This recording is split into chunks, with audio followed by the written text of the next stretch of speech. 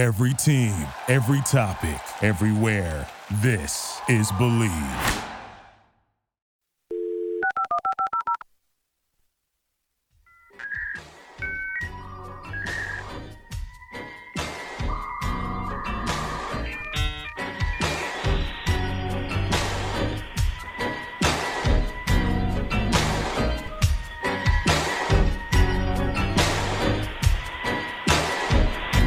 You've got mail.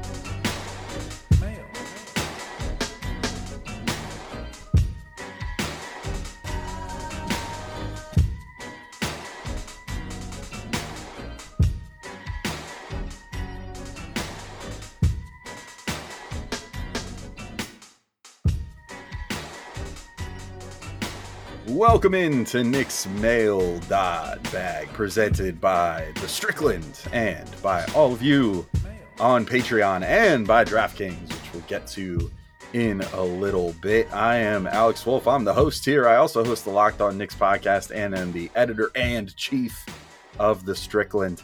I'm joined by my two cohorts. As always, we got Wackery Delizio, Mr. Zach Delizio. You might know him as at ZJ Delizio on Twitter. Zach, how are you doing? I'm good. Is cohort good or bad or neutral? Cohort, bad, isn't it? Yeah. I think it's neutral. I don't know about that one, Chief. I'll figure this out while you figure out the rest of your introductions. I don't know how much more there is to figure out as far as introductions, but I will introduce the man known as Matt Weiss, otherwise known as Matt Weiss, otherwise known as Whampirm on Twitter. Matt, how are you? Smarter than Zach. Do you want to define cohort for me, Webster? I think cohort's just like generally a group, normally with some goal in mind. It is often spoken with negative connotation, says the internet. Okay. Well, what if I called you guys my posse? Is that bad? That's a throwback. Yeah. That would have been a good one. We're a posse of cohorts over here. Oh shit. All right. Shit. All right. Let me give the Patreon spiel real quick. This episode of Knicks Mail.bag is free for all, as ours always are. We should be getting on a more regular schedule now, too. We're out of the summer when there just honestly was not a ton to talk about. Not a lot of people had mailbag questions, so we kind of took a good part of the summer off, but we're back.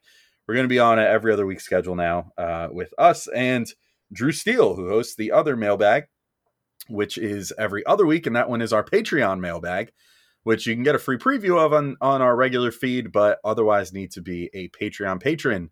What else can you get for those? Well, for $3, you can just tell us you love us per month. For $6 a month, you can get access to that other Knicks Mail.bag. You can get access to Friday Pod Strickland in full. You can get access to the Strickland Discord, which is probably the greatest selling point of all of it. It is where some of the greatest Knicks discussions on the entire internet happen, as well as a bunch of nerdy crap and other sports and football and fantasy football gloating and all kinds of good stuff like that.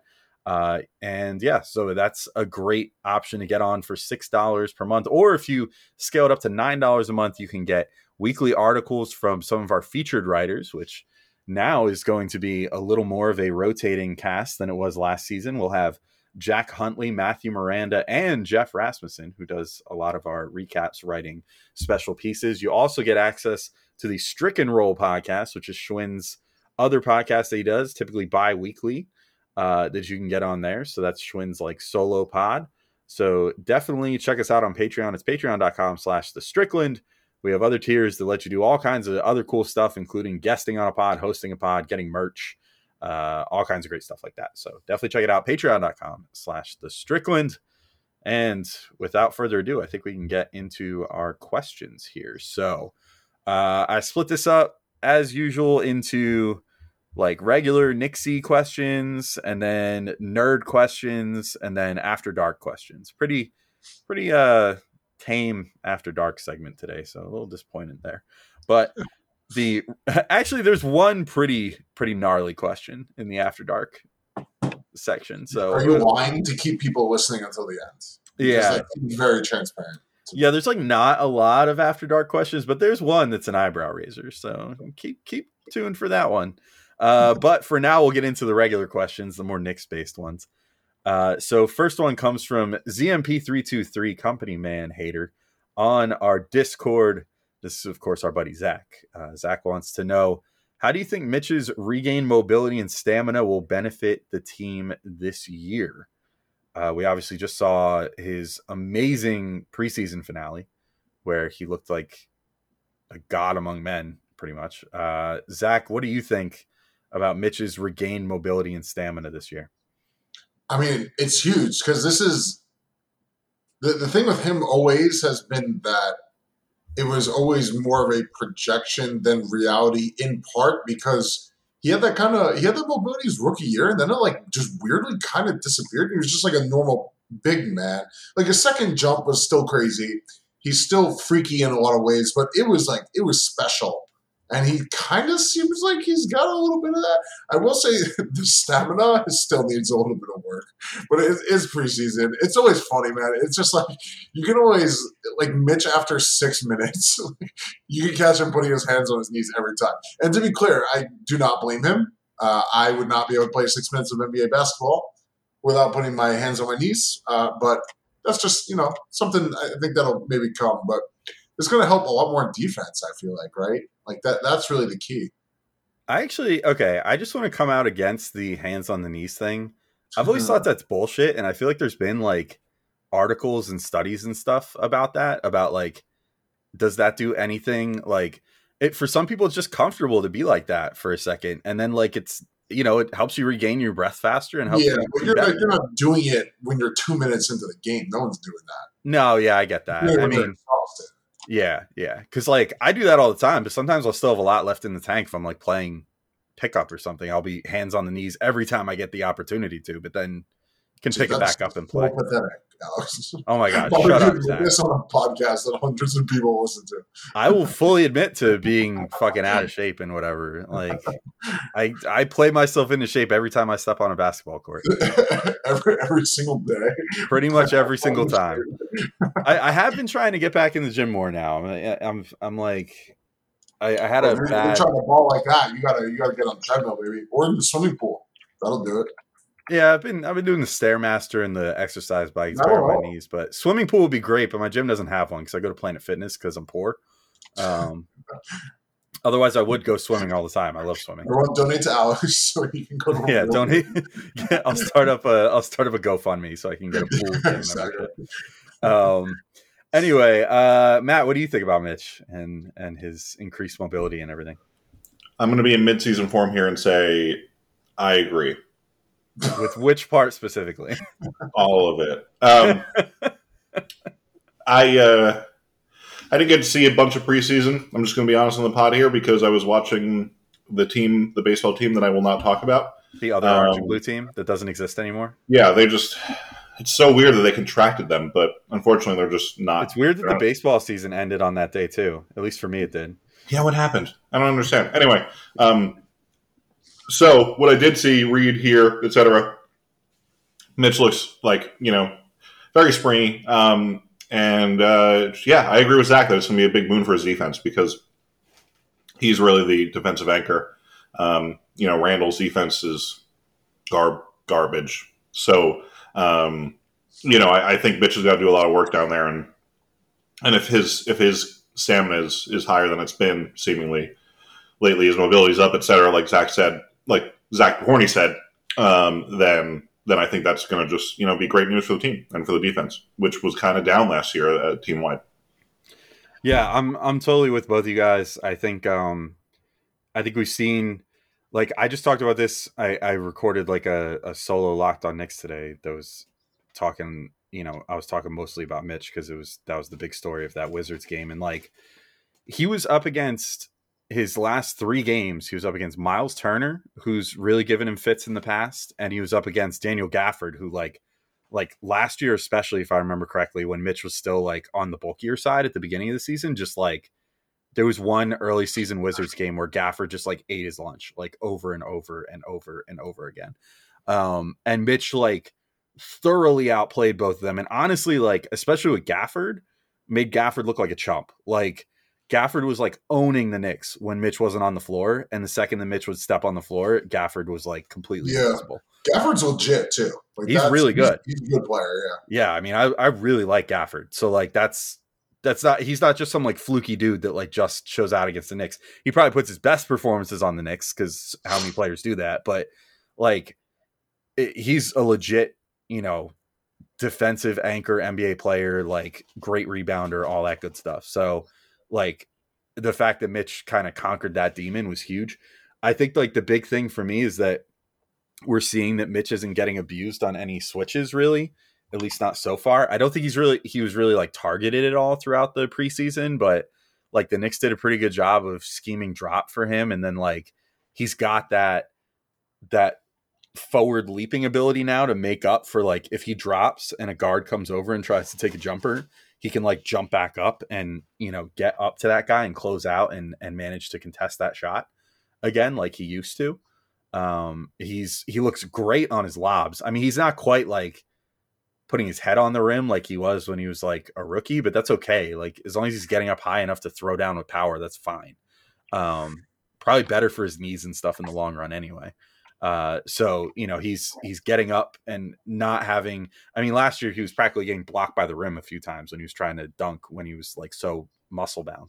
So it's definitely better, where he's at now. And then the stamina, I think, is really good too. Like, I think that he has looked like he's getting less tired, and especially like in that last preseason game, he played like 30 minutes, which is probably about what we could expect from him during the regular season. And he looked great from start to finish. So yeah, I think that's going to be everything for him, to be honest, because the skills are all clearly there. He's reeled in the fouls so well. He's refined so many parts of his game that he does well that I think it can be nothing but good for him. But do you guys have anything else to add on Mitch before we move to the next question? No. Okay. You agree? Matt agrees. All right. Next question also comes to us from ZMP323 on the Discord. And pretty simple. How many games do the Knicks win this year? Matt, I'll throw it to you first. I'm going to say, okay, remind me of exactly how many last year? 37? 37 they had last year. Yeah. I'm going to say 43. Okay. Oh. Any justification, or you just got the number? No, yeah, I was about to. I started saying I think, and then you cut me off. Oh, okay. Go ahead. I think that Tibbs is going to hamper the team a little bit, but probably not get fired until after the season's over, if at all. And so basically, I imagine it's going to be basically running back the same team. Julius Randle should be, better. I mean, he looked relatively better in preseason from what I could tell. Again, only saw a little bit, read some, listened to some, et cetera, et cetera. But RJ should be a little better. Brunson's going to be a huge upgrade. He looks amazing. And so the reason I only have 6 wins is, number one, because I think there are just too many other good teams in the East, so they have to play a lot. And number two, that I think, Tibbs is going to hold the team down. Yeah, I mean, that's actually interesting because I think if the Knicks end up winning 42 games, then that basically guarantees Tibbs is going to save his job, because that's probably at least the play-in. And well, sorry, you're right. I guess that kind of doesn't add up. I did say, in fairness to me, that he probably won't actually get fired after the season, even though he should be. Yeah. I mean, I'm kind of with you. I think what'll end up happening, I mean, he'll probably end up, if that's the case, and I kind of think that's going to be the case too. I think I've got him at like, I was going to say 42. You said 43. That's right. So I was going to say 42 wins, like 42 and 40. I think that's about where they'll end up. Like we saw during the preseason, even like they're not like, they look better for sure, but they're not immune to like still looking like a bad team sometimes. And that's going to happen. And Tibbs also, once he gets out of preseason mode and once he gets like, he always gets like more and more into his little like Tibbs cave throughout the season. as far as his like decisions go. Like he turns into like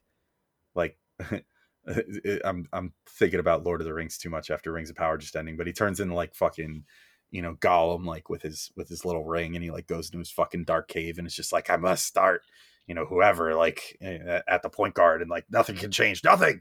This is my precious lineup, my precious rotation.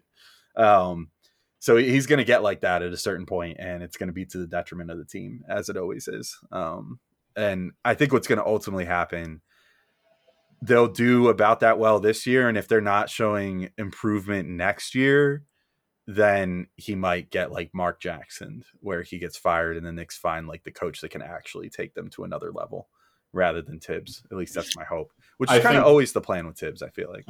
I think I see him getting fired around the All-Star break next season, honestly. Yeah, and it would be like if the Knicks are still just hovering around 500. Right, like they're going to improve again next year. I mean, RJ take another step forward. Who knows what will be the deal with Randle, IQ, Obi, et cetera. But, like, you'd assume, let's say they win 42, 43 games like we suggested, they're going to be pegged to win at least 45 the next year, at least as like a baseline, because everyone just gets slightly better. And so if the team is like, 3 games under 500 in February, I think that's when they pull the trigger. And leaving aside too that like they'll probably also be in the mix for a star again next offseason when one becomes available, and might potentially pull the trigger on another one, or I should say on one period, since they didn't do it with Mitchell this year. Zach, we didn't get your total yet though. How many wins do you think I was also going to say 42 actually. 42, yeah. So we're at 42 or 43, which I think is about what should be expected of this team. I mean, it's obvious that Brunson is a big enough upgrade, right? Like. Yeah, I think the official over-under is like 39.5. So I don't think we're actually going too crazy here. You know what I mean? Yeah.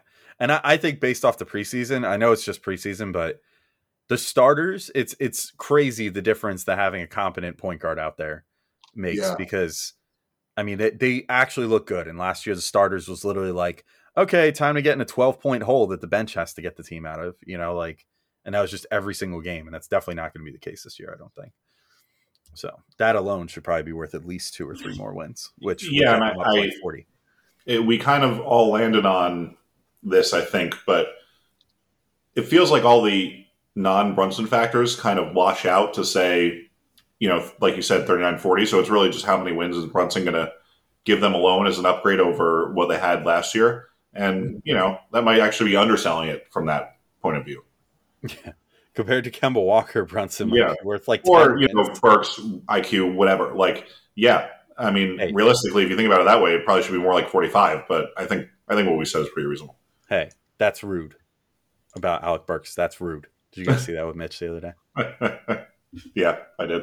That was actually really funny. I love Mitch. I mean, I do want. It's so funny when you hear reporters ask questions like that. It's like, what do you expect him to say about a guy that he played with and obviously liked last year? Like, oh yeah, he was trash, man. Like, it's so much better having Brunson. Fucking Alec Burks, he sucks. Fucking bum. Like, what? I would love that personally. It would be hilarious. Like, if there was actual bad blood, someone might say something like that. But like, they all loved Burks, obviously, and they probably felt bad for him that he got put in that role. So why would they be like, no, he sucked? It was like, shut up. Anyway. All right, we'll move to our next question. This one comes, hey, look, Jalen Brunson. This is just who we were talking about, so perfect timing. This comes from G-Baked in our Discord, and he wants to know, Brunson has looked great this preseason. What's something about his game that is surprising? Like that. Zach, I'll put that on you first. What do you think's been surprising about Brunson? So, yeah, actually, I was going to say Jalen Brunson for this. Not because, like, well, excuse me. Sorry. This question is specifically about Jalen Brunson. You're going to say Jalen Brunson for the Brunson? Yeah, for the question about Jalen. Imagine that. The thing is, with him, I think we all kind of, like, anyone who's watched him, even in the playoffs last year, like, what his game is. There's nothing to me that was surprising about that. I think he's been pretty much exactly as advertised. But what I misspoke about is that what surprised me is what you were just alluding to, which is that, like, the impact he can have on this team, even though he is considered for good reason. He's not a pass first point guard. He's much more a scorer. He's going to look for a shot. But even despite that, the kind of impact he has on this team, just his presence on the floor, is like, it really is a completely different dynamic, it feels like. You know what I mean? Even when he's just dribbling the ball up court, it's like, oh, there's Jalen Brunson with the ball, not Elfrid Payton, Alec Burks, guys you can ignore. It's the type of thing where it draws the defense's attention and it seems to be paying off. Like RJ has been a lot. I mean, he's basically just sitting around getting good looks, right? Like, it's really nice. And this is a guy who's not ostensibly a pass first guy. It's really nice to have a point guard, really. Yeah, I would say I haven't really had anything super surprising about him either, because he's sort of by nature unsurprising, and that's like the whole point. Right. Like, you know exactly what you're going to get out of him. Like, the Knicks have gotten the exact player that they paid for so far. I guess the only thing, and this would just be on me, like, not having watched a ton of Mavericks to really get like an appreciation for this, but his ability, like, off the ball is just perfection. Like, I think that's one of the biggest differences too, is that unlike, Burks actually, this is probably his one positive thing. Like, his thing was he couldn't do the point guard stuff, but he was good off ball because he was a wing. He was not a point guard. But like Elfrid Payton and Kemba Walker, if they didn't have the ball in their hands, they were absolute dead weight on the court. Completely useless. Like, Kemba was not willing to like cut or move like at all. He would kind of just like wait for the ball again. Elfrid was completely useless because he couldn't make shots from anywhere on the floor.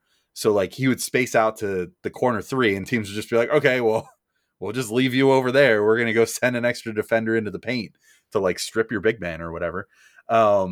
Whereas with Brunson, like he has just such a perfect sense of like where to be on the court at all times. Like I couldn't help but notice, like in that Wizards game, just like every time that there was a ball like loose that then wound up with, okay, someone has to make a split decision, it almost always went to Brunson because he was always where he had to be. Like, he was always either like in the corner waiting to take a corner three, or back up at the top of the 3-point line being like, give me the ball, let me like make a drive real quick or whatever, like, or just where, even just somewhere to just space the floor and create space for his teammates again. Like, he's always where he needs to be. And like it, especially in transition too, he just like always either reads the situation right and makes a cut towards the hoop, or he just kind of floats out to the corner and waits for someone to drive down the floor and then kick it out to him, which Fournier did at one point for a really nice three. Like, that part of his game is just so well refined that like I love that, because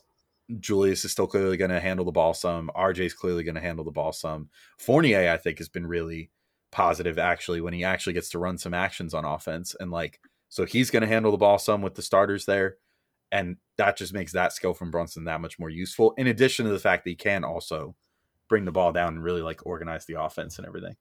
But Matt, do you have anything to add to that? Any other Brunson things? Generally, obviously, I agree with you guys were saying. The thing I was thinking about rather was like, I kind of assumed that the other guys would take a bit longer to kind of get along with him, not in a like they don't like each other way, in a basketball playing way. A point guard who's going to call his own number and actually be good at it in ways that Kemba and Payton weren't. But everyone seemed very involved, including Randle, who I was really worried was going to pout.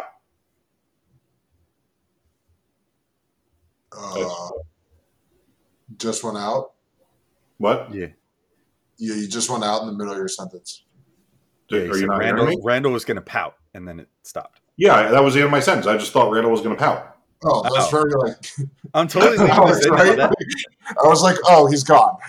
No, yeah, I was kind of confused. I was like, are they not hearing me? Because no one was saying anything. But no, yeah, the end of my sentence. I was just saying I was worried that Randle was going to pout, and right. Especially him. So it's nice that he's seemed, from what I can tell, relatively evolved. And same with all the other guys. Like I was just worried that it was going to be a lot of weird, like everyone's watching Brunson run around with the ball. Well, that's why you had to get like a bag Twitter guy. You know what I mean? So because like Julius Randle is 100% bag Twitter, who's calling people nerds for looking at advanced numbers and shit like that. So you gotta like Jalen Brunson. Everyone knows all the bag guys are into him, rightfully. By the way, there's nothing wrong with that. But I'm just like, you got to lean into that and get someone like that instead of Yeah. I don't know, some fucking like Tyus Jones or something, or some plus minus god. Jalen Brunson is sort of like the avatar of bag Twitter and analytics. Yeah, so right. He's the bridge between worlds. Exactly. He ports between analytics land and bag land all day. Yeah. He uses his bag to actually be efficient, unlike most bag guys that are like 40% from the field, 35% from three, but it looks so pretty while he does it. Like Alonzo Trier's ears are ringing right now. yeah, exactly. All right. Also, I'm leaving that pause in. That was hilarious. I hope people find that as funny as I just found that. It did totally sound like you had something else to say. I mean, obviously, it obviously was me because you guys both thought I was not watching. Yeah, you just really ended with such a weird inflection. Yeah, I think because like I have a lot of not to get gross, but for some reason I have like a little bit of post-nasal drip right now, so I'm like having trouble getting through my sentences because like I feel like I have to keep having to clear my throat. So that's what's going on. Well, that's fucking gross, and I wish you had never shared that. Well, I did. It's too late. You big gross baby. All right. All right, moving on to our next question. This comes to us from Jax365 in the Discord. Jax wants to know, how good does it feel that RJ is getting to around 20 points a game for the preseason without him putting in too much effort? Matt, as the preseason expert, I'll throw this one to you. I'm like Zach is the draft expert. I'm the preseason expert. You are. You're the preseason expert. Yeah. I mean, I honestly did not fully realize because again, I'm not fully tuned in, but that's great news. I mean, if it feels like, I think that's something I'd have to have watched the games to really understand. So, just from like reading about it, I'm not seeing like, oh, RJ is not putting in too much effort. He's gonna, like, I'm sure that's true, but so all I can say is like, assuming that is true, and I'll hear what you guys have to say about what Jack said. Then that's great news because it did feel like last year a lot of the times he would get, especially close to the end of the year, he'd get his 20 points, but it was like he was basically killing himself to do it. So if he feels hopefully more comfortable, not being the focal point of the offense and being the focal point of the defense, like literally having to run the team by himself because Randle was such a bed shitter and they didn't have a point guard. That's going to be great news for his development. Zach, where are you at on RJ? Yeah. I mean, it's fantastic. This is kind of, I was saying this a lot in the last question, and it was like, oh, that's the next question. Let me just kind of split this in two. It's fantastic. This is like really, in a lot of ways, the next step for RJ is like being able to get 20 without even necessarily having to force anything, right? Like, it depends how you look at forcing it, but I don't consider, driving off a closeout, playing in transition, semi-transition, taking spot up threes, like that's not really forcing anything. And we know a lot of what he's struggled with historically has been kind of the one-on-one shot creation in too high of a volume, right? Like he could do it a little bit, depends on the matchup, depends on the night. But ideally, I think you want him to be easing into that. And I think that's really what this gives him the ability to do. And he's still putting up numbers. I mean, his shooting's been great. The way he finds his spots has been great, which is a tough thing to do potentially, right? So, I mean, it's a fantastic thing. I love to see it. I just hope it continues.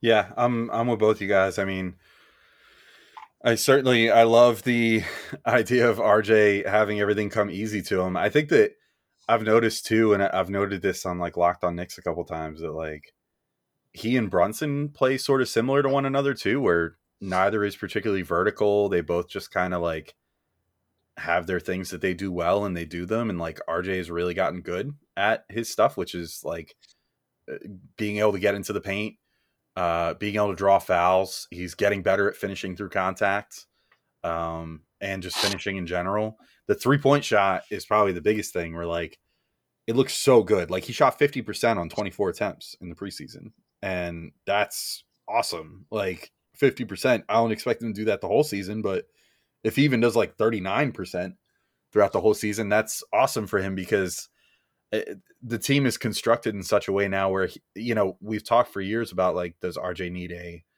a step back three or a pull up three or whatever? And like conventional wisdom would say yes, but with the way this team is constructed with he and Brunson and Fournier and even Randle to a degree able to sort of get inside and create something and kick out to shooters. Like if he just shoots standstill threes all year, but then uses his, on ball reps to like, just break down guys, run pick and roll, get inside, draw fouls, finish inside, maybe do the occasional pull up, midi like he's done a couple times during the preseason. And that allows him then, by not having to take like pull up or step back threes, to then like shoot 40% again, then that's awesome to me. And I think that'll make his life a lot easier. I think a lot of that, that's what's made things easier on him. On Randle, it's been a lot of what Brunson's bringing, which is just the ability to find people on the outside to initiate the offense and get it going in a positive direction without it ever having to touch one of RJ or Julius's hands, and then letting them just kind of do the things that they do best, which for both of them during the preseason, they were both really great spot up 3-point shooters, even though Julius had a little bit of a tough final game. Like he generally throughout the preseason was shooting pretty good on his spot up threes. So I think that's the big thing for me with RJ there.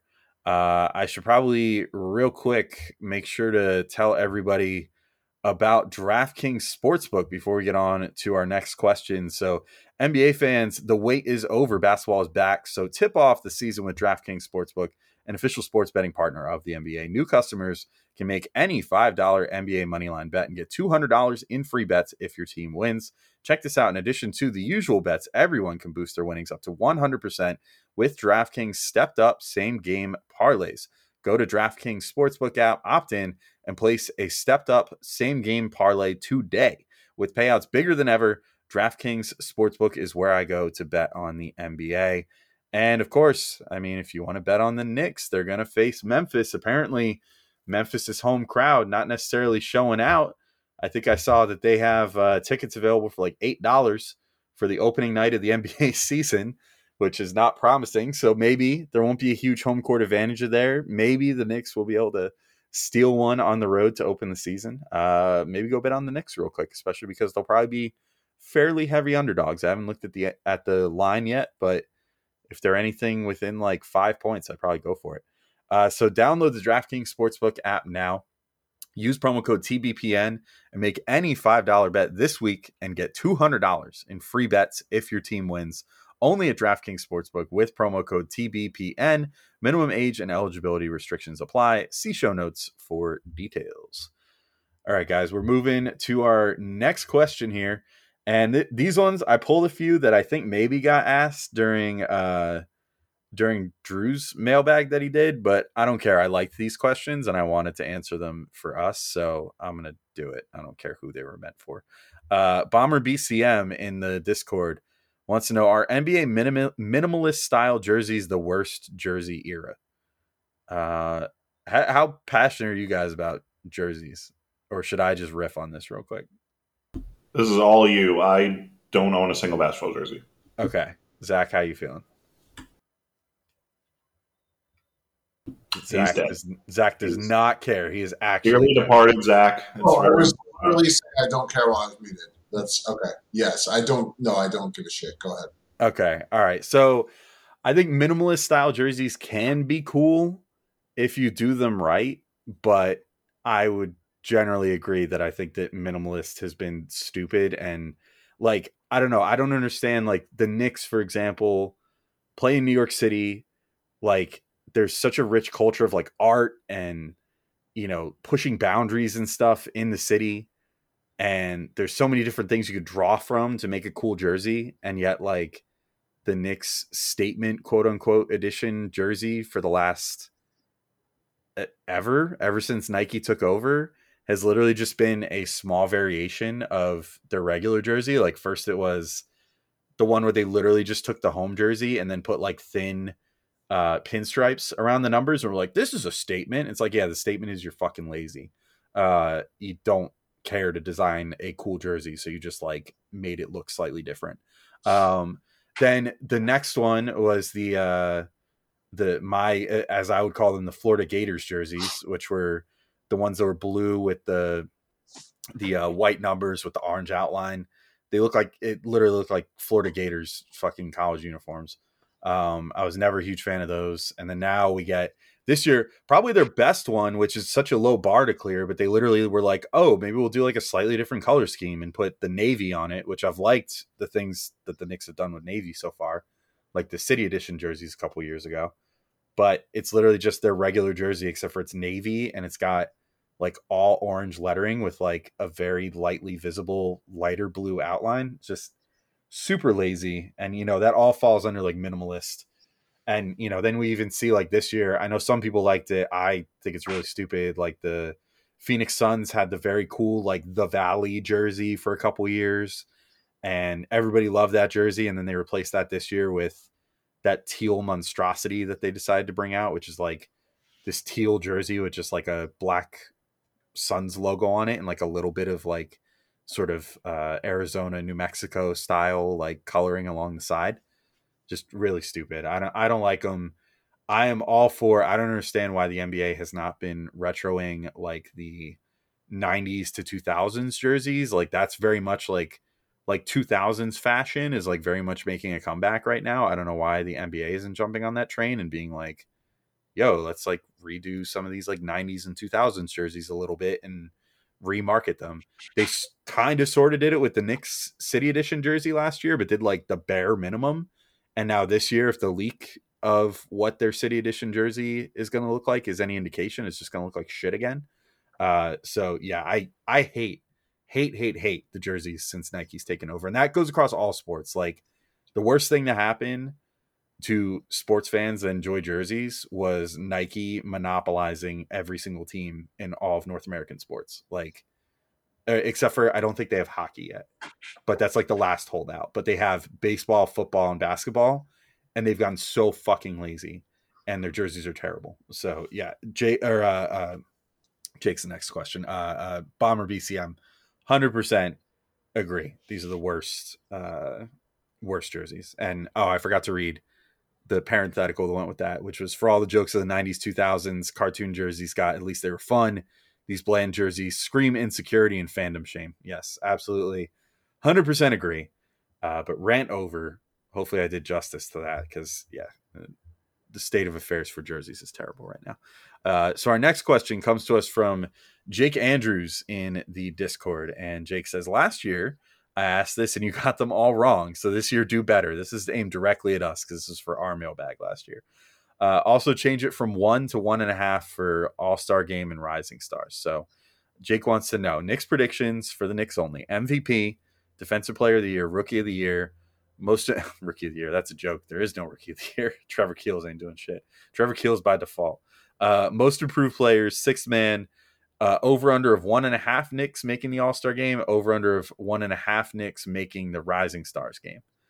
So who wants to take that first? Who's got a compelling thing here? I mean, MVP has to be Brunson, right? Yeah, I agree. I was going to say Brunson. Yeah. I'm going to go RJ. I'm going to say RJ. I'm going to go shut the fuck up.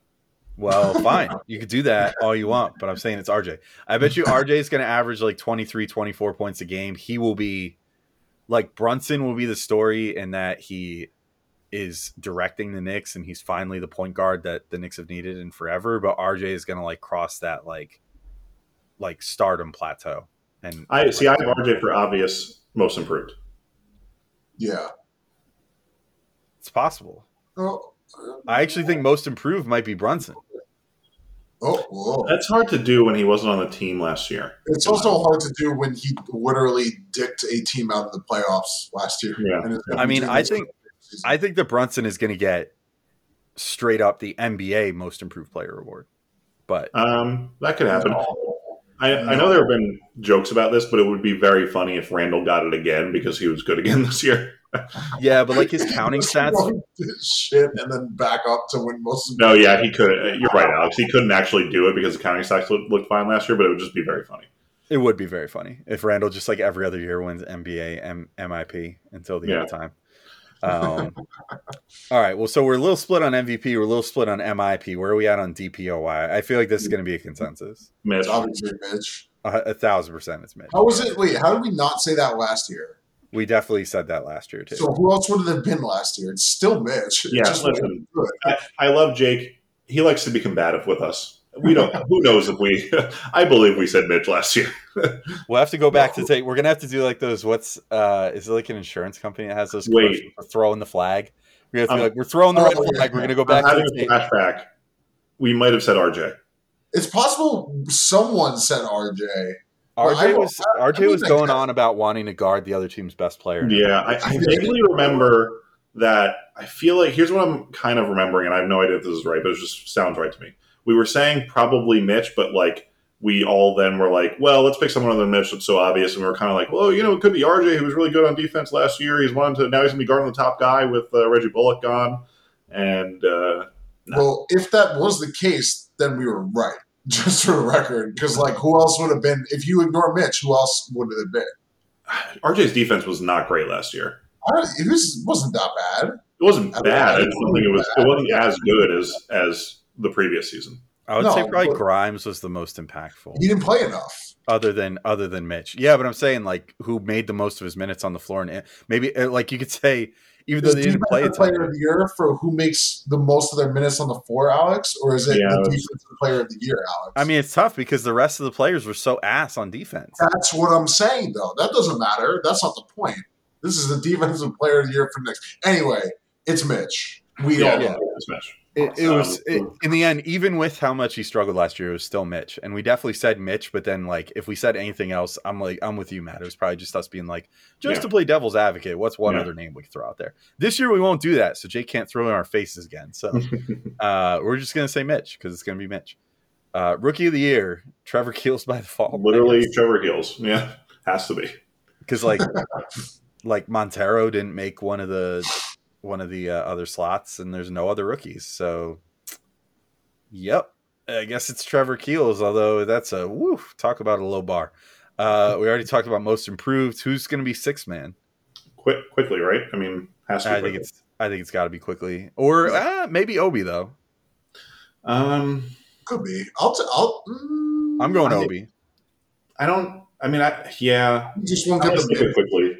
I'm going to stick with quickly, but Obi is obviously our. I shouldn't have said it has to be. I just kind of forgot about Obi. Obi's going to have like his most bonkers per 36 numbers this year of his career. It's going to be like it's going to be like 32 points per 36 or something. I guess I'm also kind of just hoping that like Randle's not on the team anymore in a few months, and then Obi's starting so quickly kind of gets it by default. Yeah, I guess we'll have to see how that goes too. But if the team remains how it is all season, I think it's Obi. So we got what was that? Two quicklies, one Obi, or Zach? Where did you land on that? I'll go quickly. Just quickly. feel like, yeah. All right, two quicklies and an Obi. Well, we'll have to keep score this year so we can revisit this with Jake next year.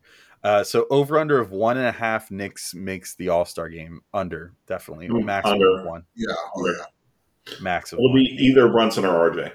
Exactly. Yeah, it's not going to be both. Unless the Knicks are somehow have 38 wins by the All-Star break or something. Right. It's not going to happen. You don't like two players from a team. You've got to be like a top 3 team in the conference, I feel like. Especially if you got to fight the uphill battle of A being the Knicks, which everybody outside New York hates.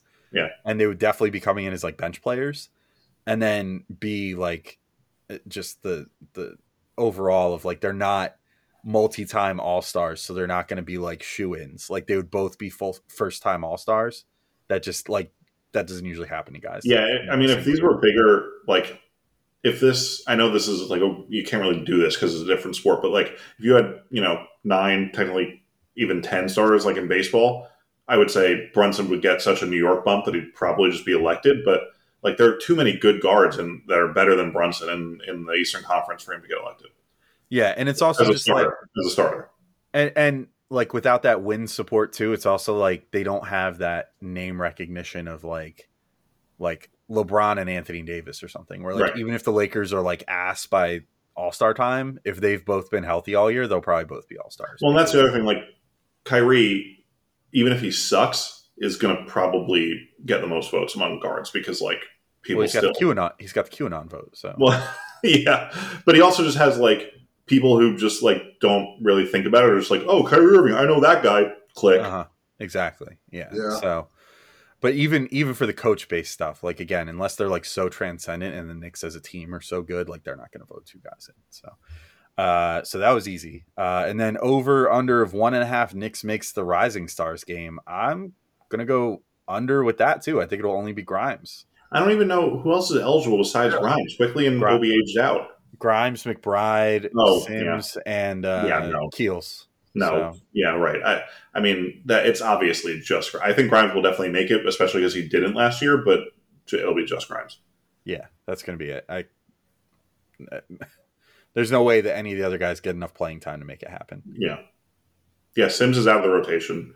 McBride has never been in the rotation. Keels is not going to even be active. So McBride, I guess the only way that I could see it happening for him is if Rose gets hurt early in the season. McBride was definitely taking the minutes that Rose was not playing during the preseason. Yeah. So that would be the only way. And if McBride is like really crushing it in whatever minutes he gets, if that were to happen, then maybe he gets a spot. But the Rising Stars game has always been very anti-Knicks as well. Like I feel like there have been plenty of good deserving Knicks that have never made that game. I mean, literally last year, Quickly and Grimes didn't make it. Yeah, which is just obscene. Wait, how does Quickly not make the Rising Stars game? Yeah, when he was so good for 2 years. Like I don't think he made it either year. Didn't he make it rookie year? Did he? I don't know. I could be wrong. I'm gonna look while Zach is talking since he hasn't answered this. Yeah, Zach, what do you think? I have nothing to add. Yeah, I didn't figure. We pretty much covered it. Yeah, whatever. Do you want me to invent a rookie or try to gaslight everyone here? Give me 2 seconds. I have the roster up. All right. We're waiting. We got another question coming. Come on. Barrett. This is 21. Wait. Oh, no, that's right. What I'm remembering is also Obi didn't make it in their rookie year. Yeah. So just RJ was on the team, and then last year was just Obi, I think. Yeah, I think that is right. Anyway, whatever. Okay. Whatever. Anyway, all right, moving on. We got some Twitter questions. This one comes from Baby Yoda Waffles, at Baby Yoda Waffles on Twitter. The fuck? I didn't read this ahead of time. Will D-Rose find out meaning Isaiah Hartenstein is black this season? I don't understand. I don't feel comfortable answering that. Well, yeah, I don't get it. Like, what? I guess because like I have no idea. No, we're gonna go with no. All right, we're all white, is what I'm gonna say. We're white, and so is Hartenstein, and Derrick Rose is black, and we feel not comfortable commenting on this, so we're gonna leave that go. All right, next question. Damn, probably could have switched this one into the nerd section, but I didn't realize. Whatever. All right, we're getting to it before the nerd section. If you can save only one entry of every trilogy, are you picking movie 1, 2, or 3? Baby Yoda Waffle says says they pick 2, meaning like Empire Strikes Back, Judgment Day, Terminator, Bogus Journey for Bill and Ted. I'm also gonna say just generally movie 2 is the best, so I also go movie 2. What do you guys think? No, this is wrong. Movie 1 is the best, and here's the reason. I knew Zach would have this opinion. Yeah, the whole thing is, if there was a movie 2, it's because movie 1 was good. That's not necessarily true. Look at like Lord of the Rings. There's always going to be 3. More consistent than the sequels being better than the originals. Think about this: Pirates of the Caribbean. Even Harry Potter, the first one was good. It's not as good as the other ones, but you can't do Harry Potter series. It's not a trilogy. Yeah. Oh, trilogy. Okay, fine. Lord of the Rings, first one. Star Wars, first one. I guess you also technically can't do Pirates anymore either, because there's like 6 Pirates is way more. There's like 5 of them. Whatever. I can't. The name trilogy. Wait, so is Terminator. Terminator is a trilogy. Yeah, exactly. Terminator is like 8 movies now. Nothing's a trilogy anymore because they milked that shit till the end. till the end of everything. Existence.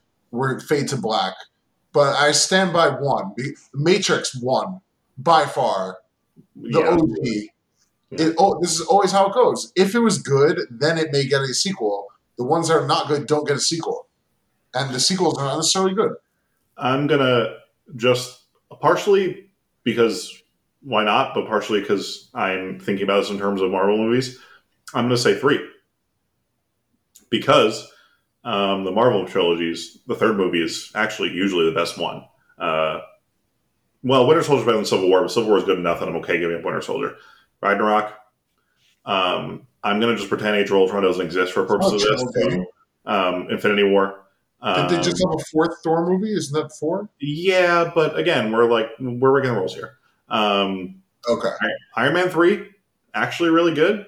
And we haven't had Guardians 3 yet, but that'll probably be good.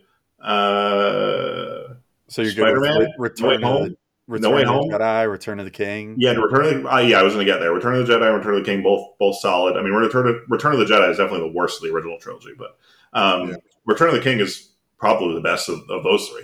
I think that was the best of those 3 too. And No Way Home, Spider-Man, definitely the best of those 3. There was another one I was just thinking of. Well, whatever. You get the gist. Oh, that also means you're taking Rise of Skywalker. Yeah. You do get Revenge of the Sith. So yeah, but I'm also Revenge of the Sith is definitely the choice among the prequels. Well, that's what I'm saying. You get that, but whatever. I just won't watch Rise of Skywalker. Like, yeah, it sucks to lose Last Jedi, but it's not that also. I'm still gonna stand by movie 2, and Zach, I sort of got what you were saying too, but I'm also assuming like my memory doesn't get wiped of like knowing what was in the first movie. In which case, I generally just have enjoyed a lot of movie 2s.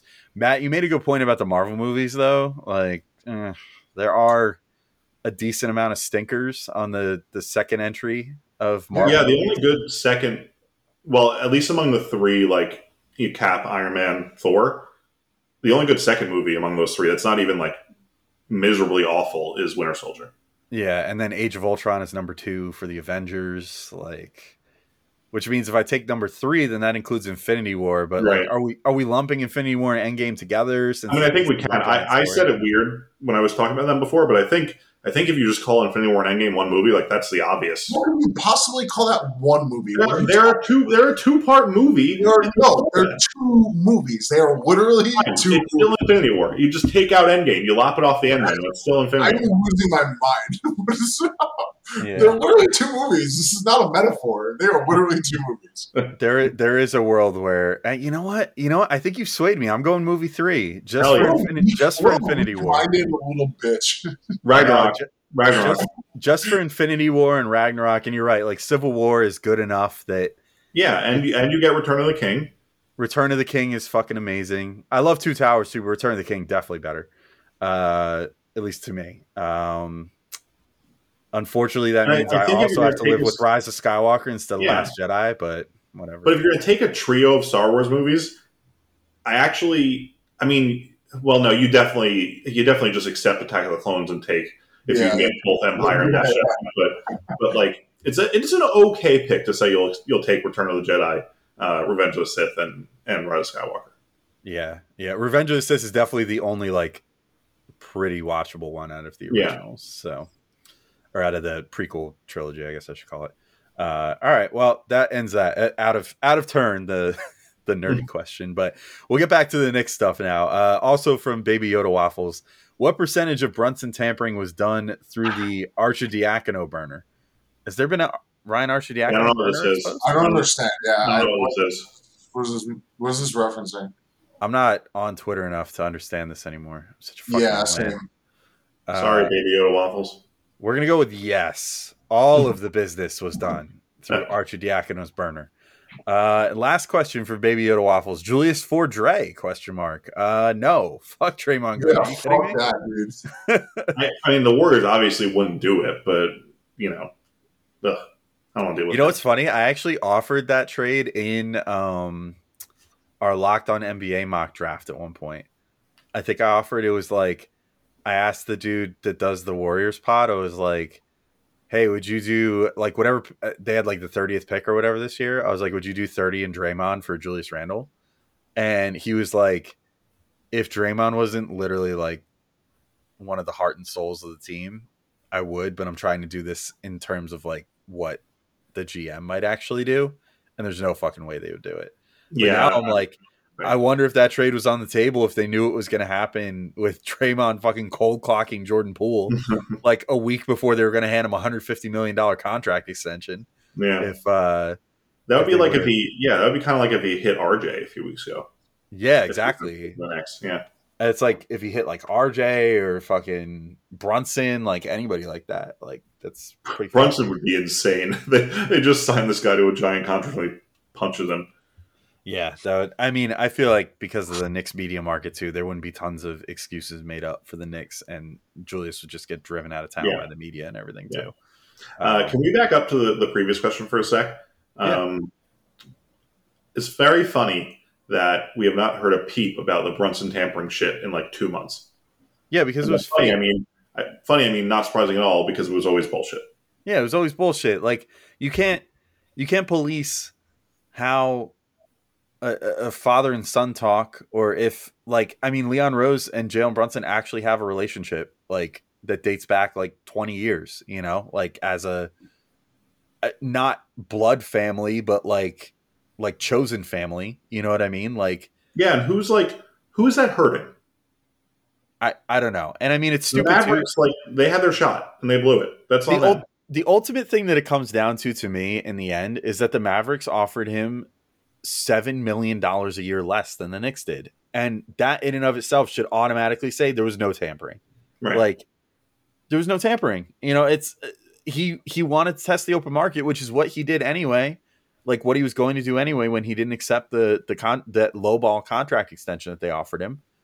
And so then he said, I'm going to test the market. And he stayed steadfast to that, hit the market.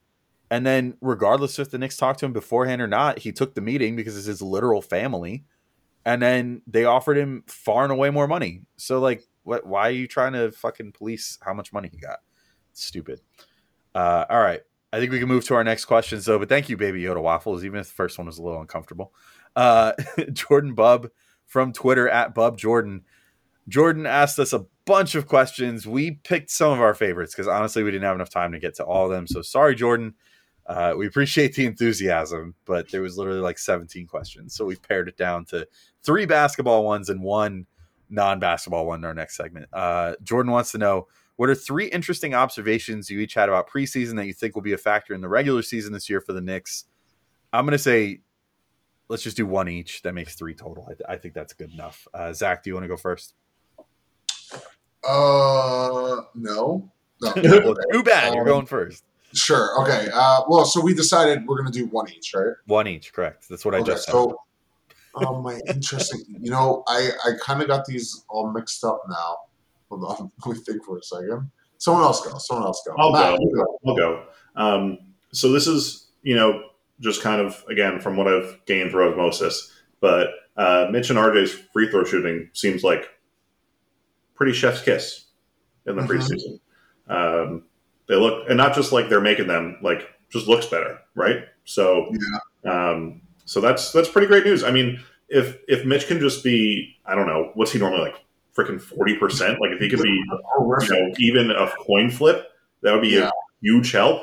And RJ, like we know he's a good shooter. That's totally a mental thing for him. So if he can just get that up to like what you'd expect from a shooter of his caliber, which would, maybe 75, 80%, like that's really good. Totally. I agree. I think that's a great observation. Thank you. I go first because I don't have a backup, so I need you to not say the same thing I do. Wait, you told me that you gave me that one. What? You weren't supposed to reveal that. I thought Zach was. Well, now I have. I thought Zach was saying that he didn't want to go first because he got confused. Like he was like, I can't think of one other than the one you gave me. No. I was trying. I had like 5 or 4, and they were all gone. Like when you put me on the spot, like it just doesn't go well. I love that you guys just revealed that Zach showed you his homework before and was like, "Here, just take this answer." Well, I'll just inside baseball this. I'll just fully inside baseball this for that's hilarious because also now you go back and listen to me fake being like, "Oh yeah, that's a good one." Yeah. Well, and Alex kind of did give it away winkingly when he was like, "That's a really great observation, Matt." He would never say that. He would never say that. I always say that. So I because I have not been able to actually watch the games because of the blue and orange team that doesn't exist anymore. I really just did not have one. So Zach was like, "Well, have you seen anything about about Mitch and RJ's free throw shooting? And I was like, oh, yeah, sure, whatever, I'll do that. And then, so that's how it happened. And Zach told me to say it looked smooth, which I did not say. I wanted to kind of give my own spin. But, yeah, so sorry. I didn't really have an answer, and Zach gave it to me, and now you guys all know because I misunderstood him.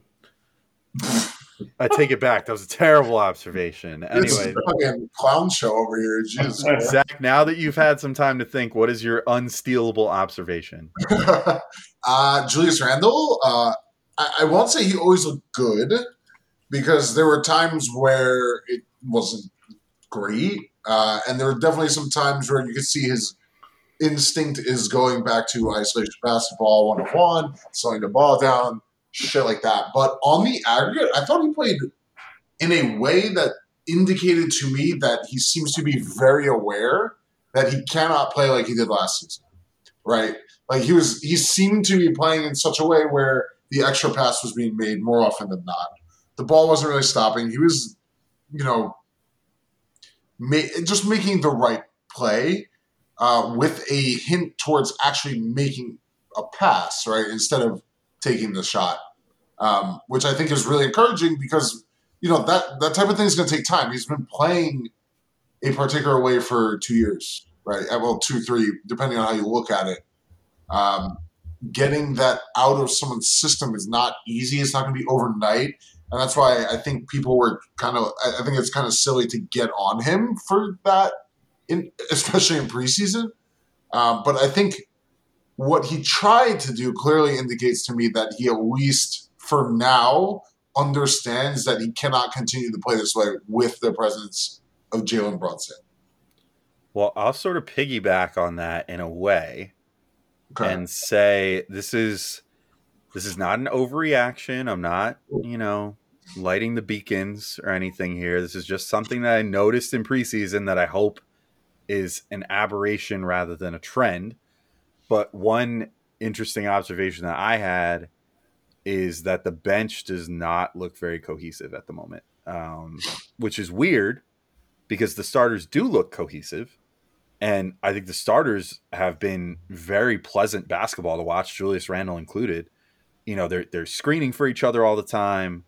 They're, setting up good looks for one another. They're running, they're letting different guys run actions. Like some of my favorite stuff in the Wizards game was Evan Fournier running side pick and roll with Mitch with Brunson, Randle, and RJ spacing the floor on the other side of the floor.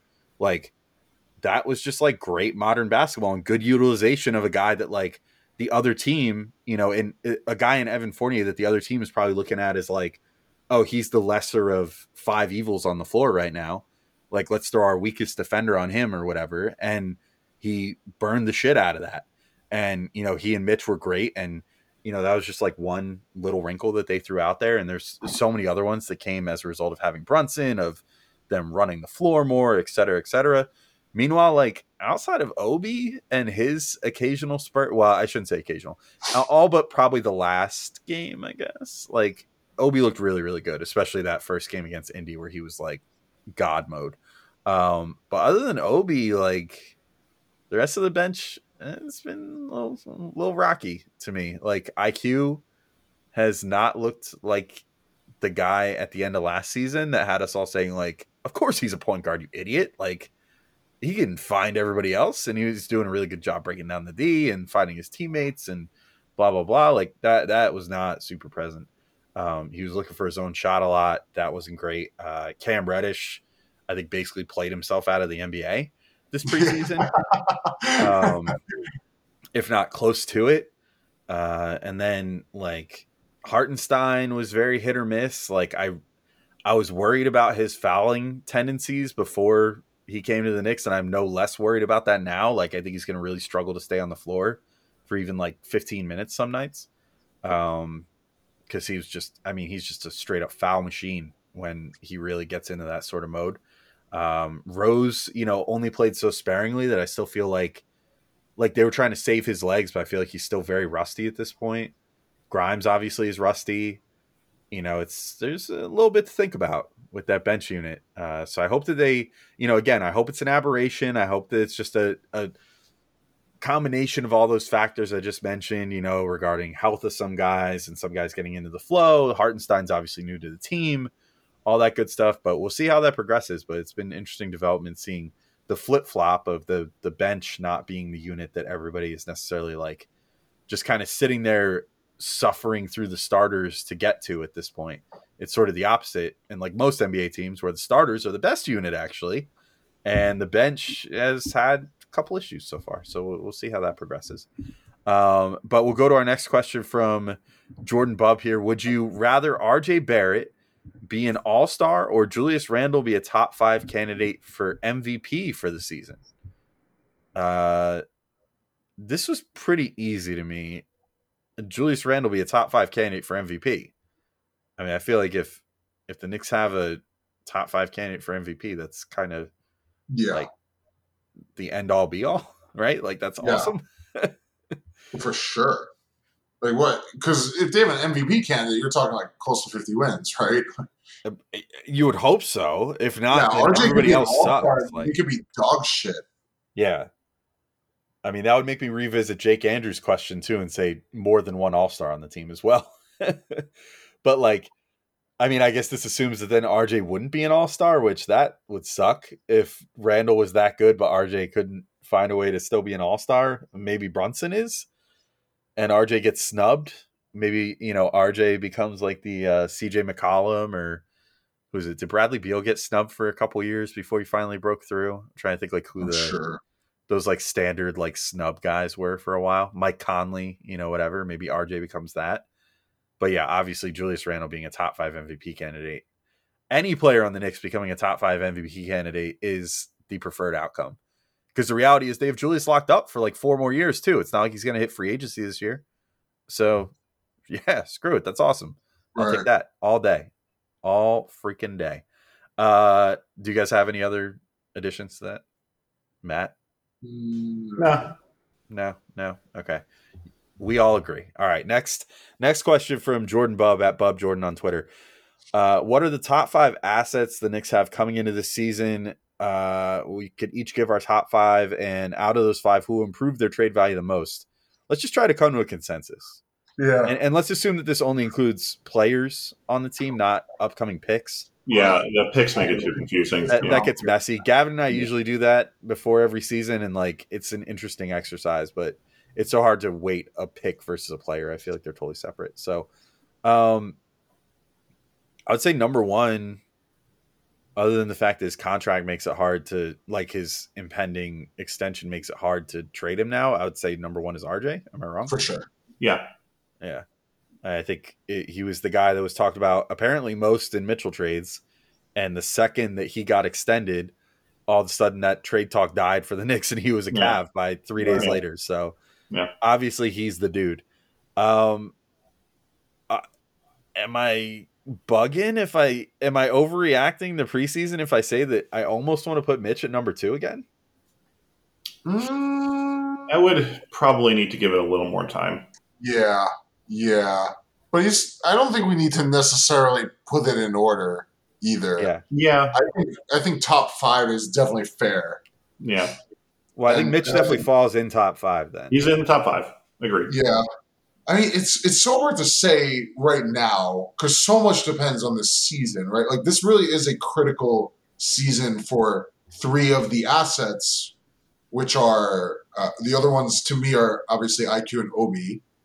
So like, especially quickly in particular, I'm very confident in Obi. I feel like he actually has I bet teams would be really interested in him, to be honest. But I really wonder where people are on IQ. I think he's such an interesting player because he's so all over the map. You know what I mean? Mm-hmm. So like, I don't know. Would teams value him more than Mitch? I don't know. The other name we got to throw in there is Grimes, who's the other guy that. But also, I almost want to say, should Brunson be in there over one of those guys? I think that so RJ, Mitch, OBIQ, Brunson, Grimes are like the 6 options here, I think. Yeah, so someone's got to go. Oh, that's a good question. I think, it's Brunson because of his contract. I guess, because he's not like a quote-unquote young guy on a cost-affordable deal. Right, like if you're talking about, which, like usually it is based on trade value, even if that's maybe not the best way to look at it, like Obi, IQ, and Mitch are all going to fetch more in a trade. So I'm going to agree, and I'm going to say those 5. But what I'm going to say in regards to the second part of Jordan's question about out of those players who will improve their trade value the most this season, I will just say like Brunson, I think, has the highest chance of improving his trade value even more. Because if he becomes like an all-star this year and is averaging like, let's say that he gets to like 20 and 7 or something, I mean, that is the dude then. Like, I mean, I don't know if the Knicks would do it, but if you're looking at it like just because of the familial ties and everything, but if you're looking at it from a purely objective perspective, like the next time a Donovan Mitchell becomes available or something, the 20.7 assist efficient all-star on the team is definitely the first guy you should look, who makes a decent chunk of salary, which works great in a trade, would definitely be like the first piece that you would start building that trade around, which I think is super valuable. Mm-hmm. So That's a good point. I think he has a chance to raise his value to be arguably the most valuable. But as of right now, I put him just on the outside looking in. Yeah, I agree with that. Good way of looking at it. I mean, the other one who could is Mitch, right? Like, if he's really this good, probably would. If Mitch is even like 80% as good as he was against Washington on Friday for the whole season, like, yeah, he's. Yeah, I mean, that contract starts to look real good if he's. You're like, oh shit. Yeah, and I mean, he'll if he's that good, like again, 80% of what he did against Washington. So let's say he's not like, doesn't look like a fucking center god, but you know, looks really good. Like at that point, then you're like, he would be at least as valuable as like Capella was when Houston traded him to Atlanta. Didn't Atlanta give up like 2 firsts in that deal? So yeah, I think so. I mean, even if they were protected or something, like I could definitely see that happening. So we'll see how that all ends up going in the end. Although I don't know, maybe they didn't give up quite that much, because I think that was all part of a giant machination to get Westbrook there, if I remember correctly. Because then that was when Houston decided like we're just not going to play center ever. So I don't know, maybe it wasn't quite that much, but like he definitely got them at least like 1 first-round pick out of that, and you know, maybe Mitch plays himself up to that level. So we'll see with that. I could also see Grimes, if Grimes manages to take over as the starter a couple months in and is getting like a consistent like 20-something minutes and shooting threes really efficiently and playing great defense. Like he's got, since the Knicks don't actually have like a real rookie this year, he's the most valuable guy on the Knicks in terms of like the longest term left on his rookie deal still, and could potentially be like their most valuable or one of the most valuable trade assets on the team going forward. So, all right, let's move to our next questions though. We have a few more from Discord here. We have Do That Doug, the other Mail.bag host, of course, Doug Steele, aka Drew Steele. Is Randle regressing to the mean, or is Grundle getting less touches? What? Yeah. Grundle is Randle. Yeah. Yeah. I think what Doug is saying, like, is Grundle. Shut up, Doug. Is this like a Jekyll and Hyde thing? Yeah, I think it's a Jekyll and Hyde thing. I don't think it makes sense. I think he's saying, like, is Grundle just around the yes? Or less, yes. Yeah. But what is regressing to the mean? That could mean good or bad. No. You know it means good. If anything, wouldn't the proper way to put this, maybe Drew just didn't put what he was thinking right. Should it maybe be, is Randle progressing to the mean? Like No, you're still regressing. What he should have written is regressing towards the mean. You're still regressing towards the mean if you're getting better. Oh, okay. So that's still what the terminology that's what I'm saying. But that's what is the Grundle having less touches? Well, because he's saying he means that he's kind of conflating a Jekyll and Hyde thing with a, like, is Randle just kind of returning to the mean version of Randle, average version of Randle? Or is it only but then he also threw in like bad shit. But that's the same thing. Yeah. Whereas the Mr. Hyde version of Randle, which is Grundle, not actually showing up as often. I mean, but it is the same thing. It's literally the same thing. Yeah, exactly. It's the same thing. So. Okay. Doug. Fucking Jesus. I'm just gonna say, like, one is a direct result of the other. Like, they're putting Randle in situations that are more conducive to success for him than what he did last year, and he's having success. So that's it. Yeah. I think. Yeah, no, you're right. All right, next one comes from the Discord from Ronnie from Hell's Kitchen. What is up with Tibbs? I don't know. I've been asking myself that a lot lately. Like, the preseason was surprisingly good. Competent. It's Yeah. the beard. Preseason, the way it's supposed to be used. Beard, bro. It's a nice, it's a nice look for him. Yeah.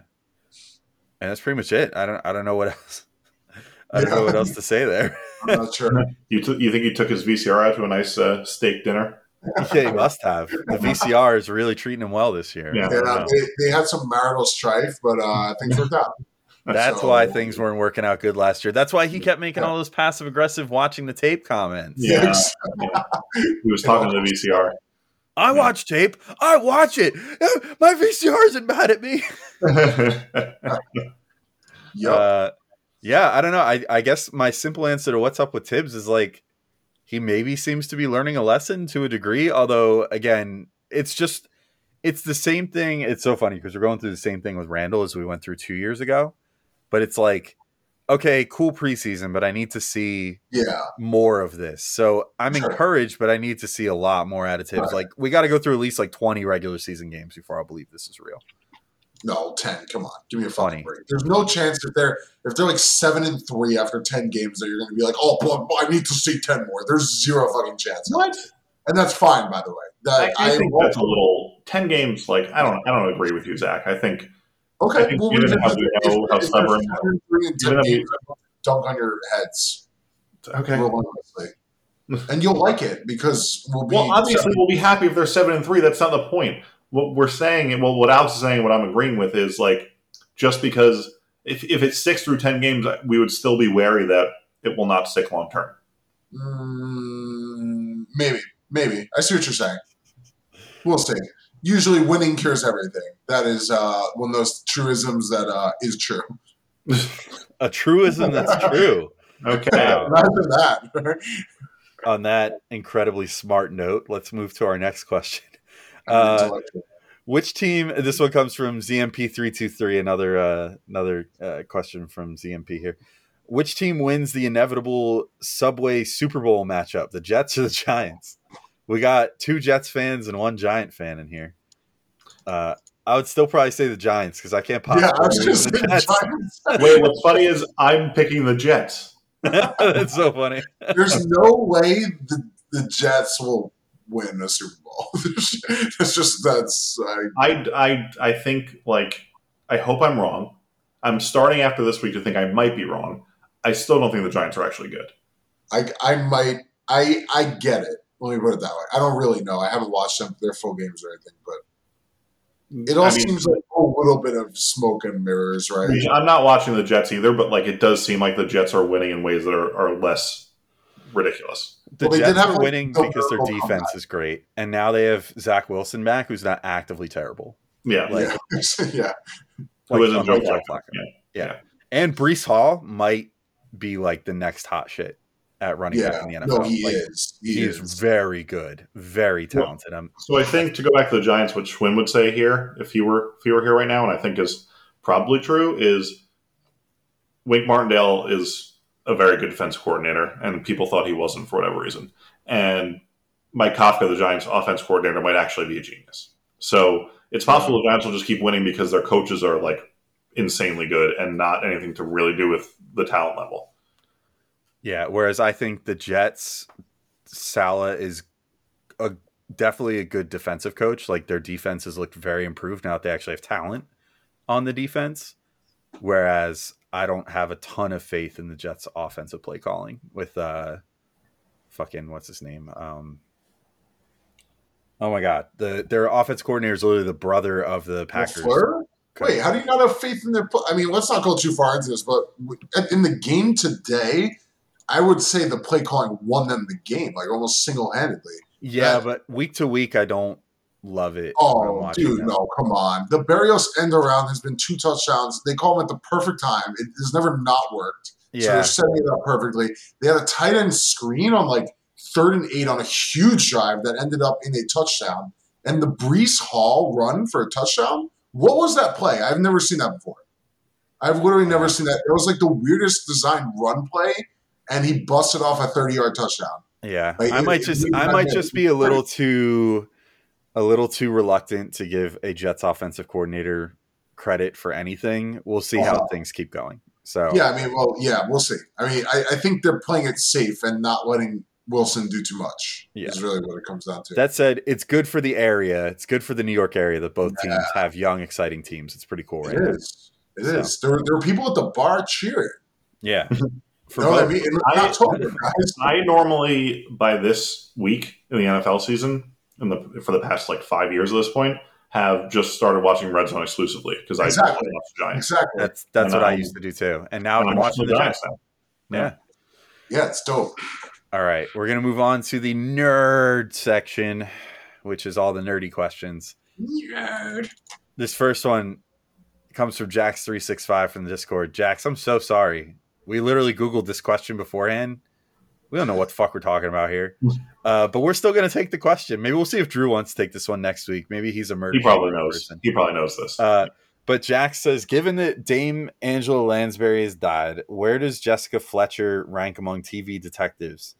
We literally had to look up. We thought that they were two separate like people. Yeah, I just thought this like I read this question as now that Angela Lansbury's dead, where does Fletcher rise to? Right, like where is her chief competition among TV? Like I really thought that was another actor. Yeah. I had no clue. This is apparently the main character of Murder, She Wrote. Never in my life have I watched an episode of that show. I'm not even like passingly familiar with it. Clearly, I know it exists. I know it exists. We're gonna have to pass this question on to Drew, though, who is a big time TV hipster and probably knows all about this. Even though Murder, She Wrote, I know was massively popular for a long time, but I said this before we started recording, and this is not meant as any offense to you, Jax, if you take offense to this, but like I remember that being the show that like my parents and like my parents like friends would, and even like grandparents to a degree would like talk about. I never watched it. It was like the equivalent of like, I don't know, like I know the Golden Girls existed, but I never watched an episode of it. So that's kind of where I'm at on Murder, She Wrote. It's just like, I'm aware they existed. I know for some people it's like a Pantheon show. For me, I've never watched an episode, probably never will. So, but R.I.P. Angela Lansbury. I'll say that much, right? Can we all agree on that? That's it. Yeah. Can we? All right, moving on before Matt says something to get us canceled. I'm kidding. I know you're kidding.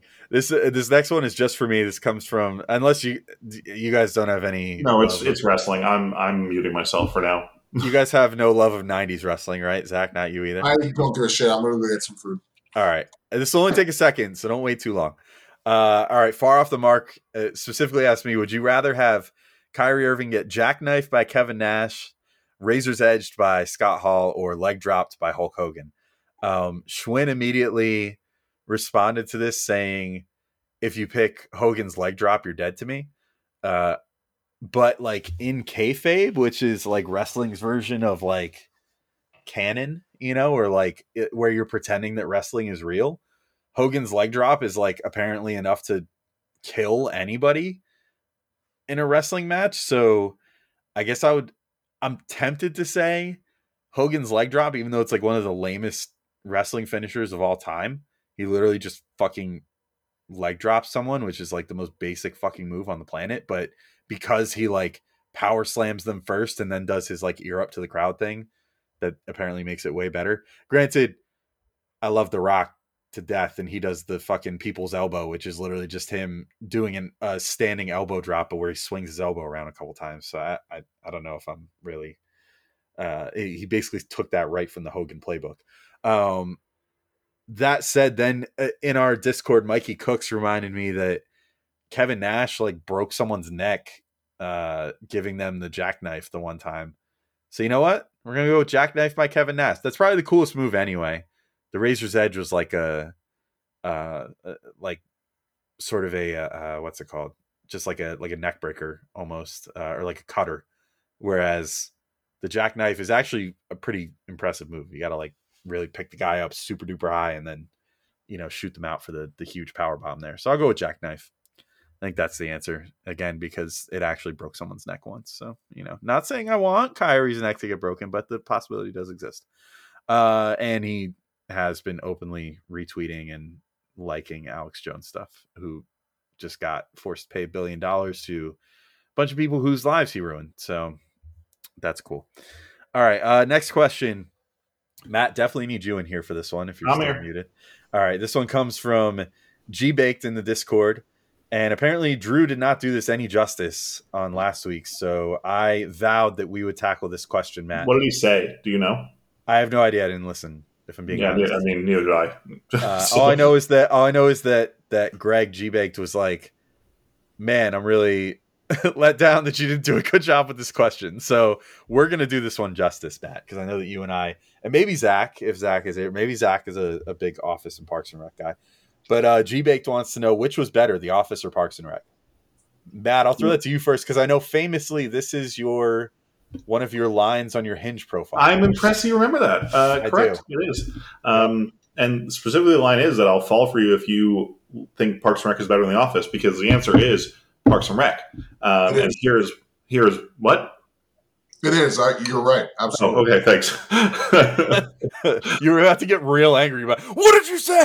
Well, no, I was just confused because I didn't hear what he said. He just talked to the middle of my sentence. He actually called you under his breath, but okay. What can you do? Here's why. Parks and Rec is Zach. Can you at least mute if you're going to be? I mean, I was eating before and I was muted. Come on, this fucking guy. Parks and Rec is a comedy in which the characters, or rather the jokes, come from the characters being nice to and liking each other. The Office, the jokes mostly come from the characters being mean to and kind of actually not liking each other. So that's point number one. Point number two, Parks and Rec, as much as people, don't necessarily love Chris Pratt anymore, it did turn Chris Pratt into one of the, highest A-list actors in the world. Because he was so insanely funny that he got made into Star-Lord and then also Jurassic Park for some reason. Number three, I would hold up the Parks and Rec, best Parks and Rec episodes. Probably not better than the best Office episodes, I'll admit, but I think there are enough of them to compete. I think there are more amazing Parks and Rec episodes than amazing Office episodes. Again, because so much of the comedy from The Office comes from people being mean to each other. And I just don't really think that's what I necessarily want in a comedy. I do think The Office is funny. I'm not pretending it's not. But I am looking to feel good when I watch a comedy. And sometimes I don't really feel that great watching The Office. Parks and Rec always makes me feel good because all of the comedy comes from love. Yeah, I'm also in agreement that I think Parks is better than The Office. My main argument that I usually say is that Parks' entire run, I think, is fantastic. Even season one, people don't love as much, but I still think season one is pretty great. Season one of Parks is better than season one of The Office, even though I don't think season one of Parks is good. For sure, because Michael was thoroughly unlikable on season one of The Office. They really had to change his character a ton season two forward to make him hyper likable. Because in the first season, I was literally why the fuck do people even like this show? The main character is a huge asshole. Because I watched it post-hype, when the show was already finale'd already. Mm-hmm. And I was just why was this such a phenomenon when I was watching the first season? Then, as things went on, I understood it. But so the first season of The Office isn't as good. And the last two seasons of The Office are largely not good at all. There's one or two standout episodes, but the James Spader season, the second to last one, I think is definitely better than the last season. The last season was other than the finale, the very, very end, absolutely terrible. The finale is good. The finale is good. The finale was good. They tied everything up in a bow. That was nice. But just the stupid will they, won't they, Pam and Jim gonna get divorced? It's why are you guys trying to convince us that two people can't just fall in love and make it work and support one another and whatever? It seemed very disingenuous of Jim being I'm going to try to get something better for us than working at a paper company, and Pam being but why wouldn't you tell me? And it's because maybe things weren't final yet, and I thought told her about things at a normal time when people would tell people things like that. Like, well, the thing is, like, they have Jim, and I agree with you generally. In but the they case have of that Jim. That's plotline, always Jim's character too. they Though. have Jim act like a douche all the time, and Yeah. yet you're supposed to find him endearing. And like, Yeah. I really mostly don't. Yeah. Well, the other thing with Jim too is like it was in character for him to sort of keep that under wraps until it was like final because he did that with everything throughout the show. Well, he's also very. I mean, he has like a huge fear of failure, so Yeah. he, which is why he doesn't really try to actually, make a career out of anything at the beginning of the show until he ends up with Pam and kind of starts to, feel a little bit more motivation. But and like he has something to work for, like right. And I actually, and everything. You mentioning the Office finale, Alex, reminded me that the Parks finale is, I Way think, better. Up there with the Breaking Bad finale as like one of the best TV finales ever. Yeah, and their COVID reunion special was amazing. So good! I can't believe they pulled that. They pulled off one of the best episodes of the show. Honestly, that episode was so funny. It was so hilarious. With everyone on Zoom. Yep. Yeah, they did. They filmed the whole thing on Zoom. They gave all of the like ad money or whatever that it generated to charity, and like I think like a little fundraiser during it. Like so cool. Aubrey Plaza and Chris Pratt obviously not in the same room, and yet they somehow made it seem like they were in the same room. Well, because they said that Andy got locked in the grave. But it was just so good. Yeah, but yeah, it was just. But yeah, front to back, the Parks whole run was like amazing. I never thought they had a bad season or like a bad run of episodes at all. Ben and Leslie, I know people won't agree with this, but better couple than Jim and Pam, without a doubt. Well, here's the thing about Ben and Leslie, by the way.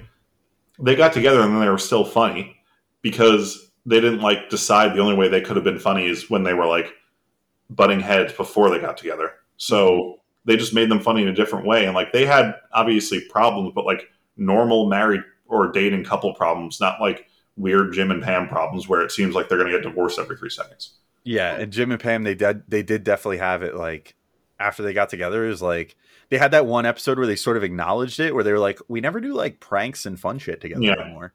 And it was like, yeah, so like, that's a great message that like the second that you get married or whatever, like all the fun goes away. Like what? Anyway, so yeah, front to back, Parks is better. I'm with you too. The comedy in like Parks is just like a show that like gives you butterflies for just like how fun it is. Like everything is just, you feel like you just laugh, but it's like, it's not like a cringe laugh. It's just like you're laughing because it's hilarious because Leslie's just like so overly wholesome that it like is hilarious. Whereas with The Office, a lot of times you're just like, ugh. Here's a perfect example. If Jerry were a character on The Office, he would not have a fulfilling home life or like end up being elected mayor like kind of by accident and then be mayor for biggest, like 50 years. The biggest penis that the ever that seen. Man has the largest penis I have ever seen.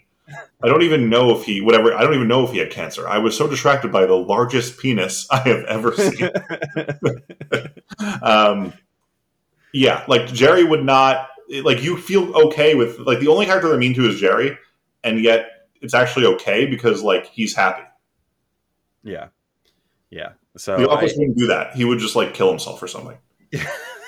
he would have effectively been like, what was Toby or the character who gets fired in the second season. Fuck. I don't know when it was between him or Creed to get fired at the Halloween episode. I'm forgetting his name now. I don't remember who you're talking about.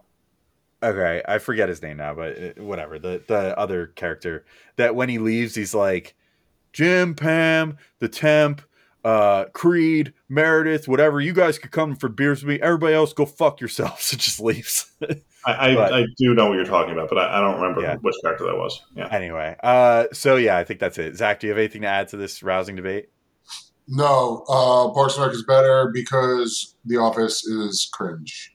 Yeah. It's the whole thing is cringe, and I hate it, and it gives me anxiety to watch it because I am an empathetic person, and when I watch that, I'm like, Jesus Christ, I'm watching someone make an absolute fool of themselves. This is not funny to me.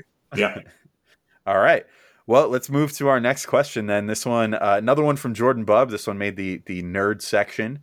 Although it's not super nerdy, it's just kind of entertainment. Would you rather every movie this is another trilogy question. Would you rather every movie, including god-awful movies, have a trilogy, or every TV show, including god-awful TV shows, have 20 seasons? Plus, it could stop at 20 seasons or continue making more. I would assume that same rule applies to the movies. I'm going to go with the movies because I don't think any good TV show has 20 seasons. It's Always Sunny. They don't have 20. It's not at 20 yet, but it will, and they're Okay. all. I guess that there are certain exceptions to the rule. South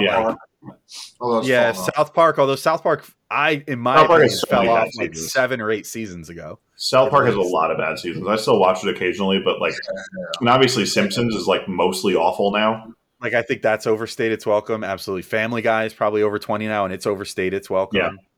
Like, every show that makes it that far, other than maybe Always Sunny, generally I feel like it's overstayed its welcome by that point. Well, the reality of this is either way, no matter what it is, you're just going to watch the good ones and not the bad ones. And I find that that's easier to do with movies than it is with TV shows. Yeah. Actually, you know what the other thing I'll say is too? I think that the production companies are way more fickle with TV show money and shit like that than they are with movie budgets. So I will just say from a entertainment nerd business perspective, I think I would rather the movie trilogy thing, because they could very easily, if they're required by law to make 3 of a shit movie, they'll just cut the budget way down for the second and the third ones. They'll just be like, whatever, just send them straight to fucking streaming or whatever.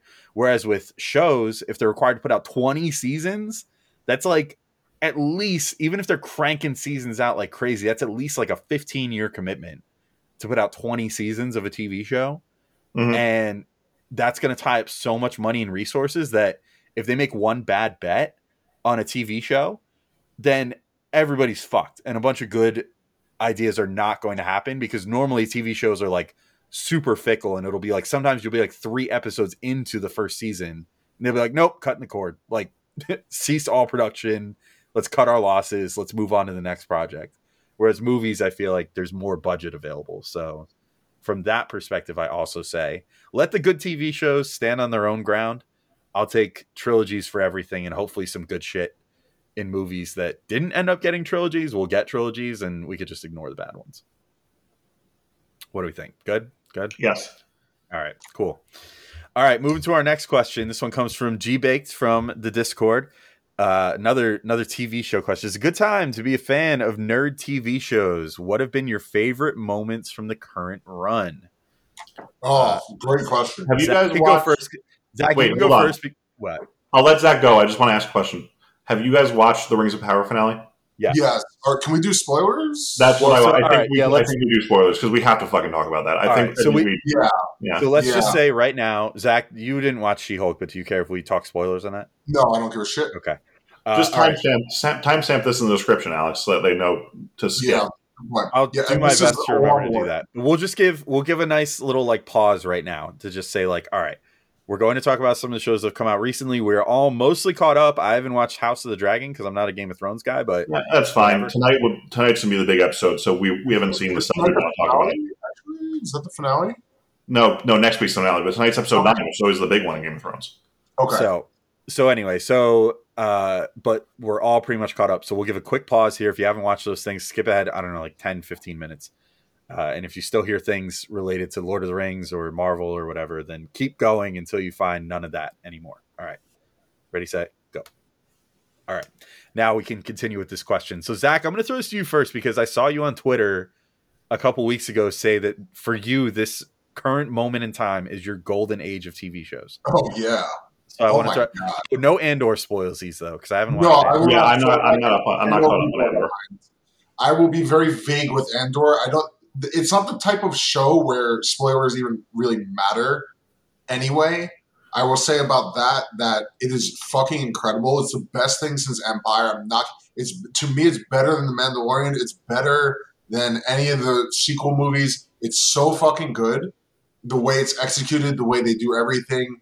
Again, it's not really a spoilery type show. It's not, I wouldn't describe it as like a plot-driven thing. It's a character drama in a lot of ways, and there are real stakes, and it's fucking awesome. Like the most recent episode 6, my heart was racing the entire episode. That has never happened to me in Star Wars. That's the type of thing that happens in like other movies, right? And Star Wars is its own thing, which I also love, of course, but they're adding that to Star Wars, and it's fucking incredible. I love it so much. House of the Dragon, also awesome. That's probably my least passionate one because it's just kind of Game of Thrones, right? Which there's nothing wrong with that. It's just, everything else has a nostalgic quality to it for me, where Game of Thrones is just kind of Game of Thrones. Like, it's good. We know it's good. It's fine. I'm enjoying it a lot. That's not to say I'm not. But before you move on to Rings of Power, Zach. Yeah. I know you're going to have a lot to say about that. I only have one comment because I actually really don't. I just generally agree with your point about House of the Dragon. Also, I don't love Andor as much as you, but it's very good. Anyway, House of the Dragon, I like. Yes, it's just basically Game of Thrones. It's enjoyable. I like it. Targaryens need to come up with different ways to name their children. Mm-hmm. It's super confusing. Aemond, Aemond, Vaemond. I think actually he's a Targaryen, but I get it's in the fucking book, but throw me a fucking bone, guys. It's so hard to keep track of. Daeron. Obviously Viserys, very different, but Daemon. It's like it's ridiculous. They're all so similar. Rhaenyra, Rhaenys, come on, George. I'm blaming George because it is in the book, but it's hyper realistic, which is the whole thing. Fine, whatever. Yeah. All right, Zach. You can splooge over Lord of the Rings now. Okay, so no.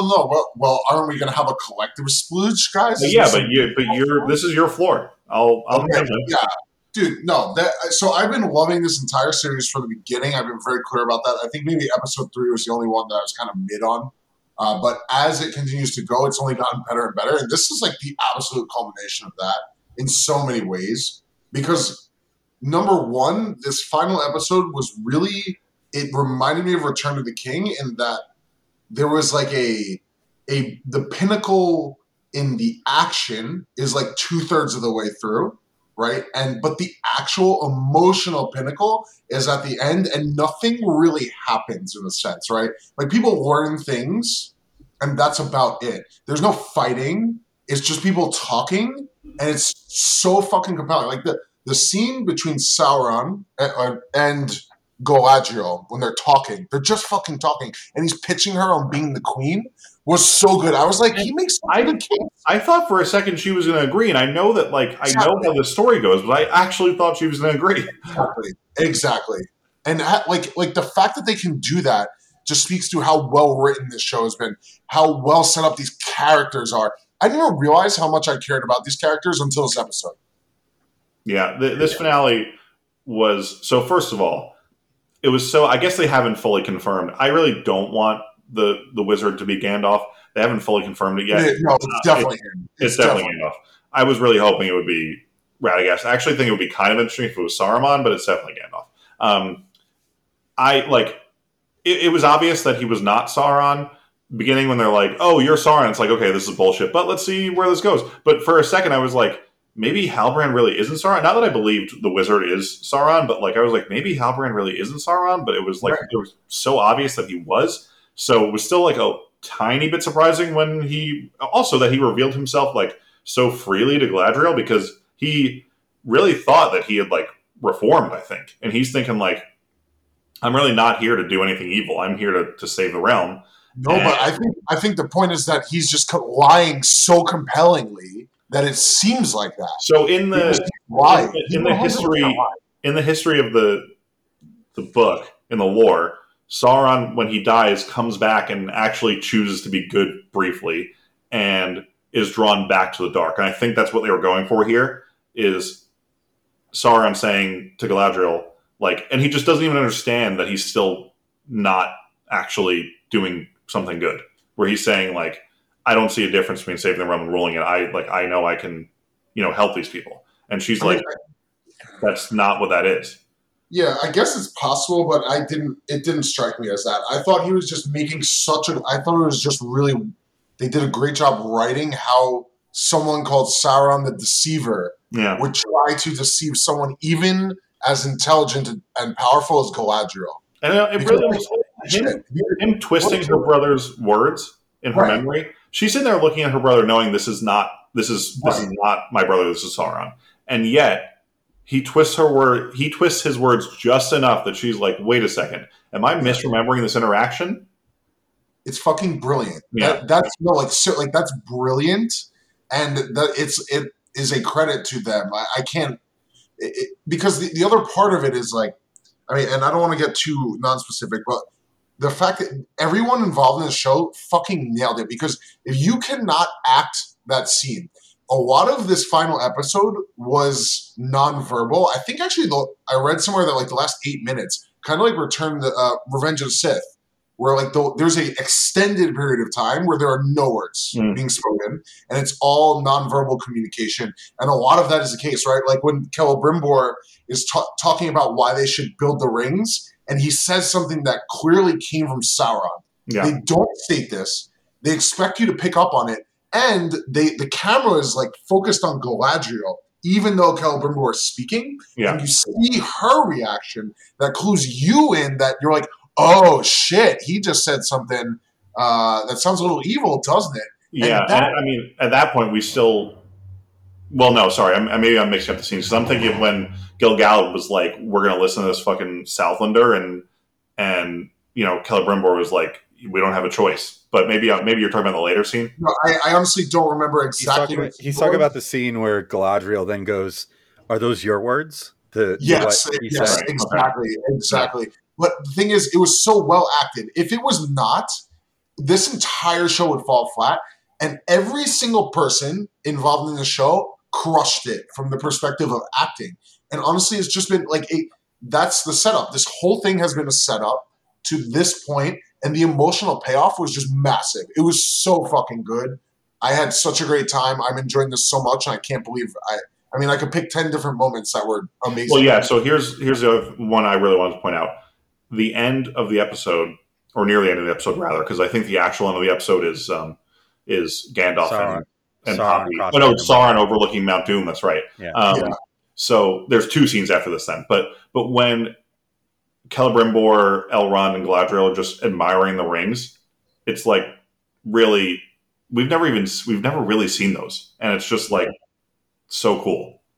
Yeah, we just know that the rings exist, but we've never like we know they're 3 elven rings, and like here they are. Like we've never. Correct me if I'm wrong. You guys are bigger Lord of the Rings nerds than I am, but by the time of the Fellowship and everything, those rings have been destroyed. Correct?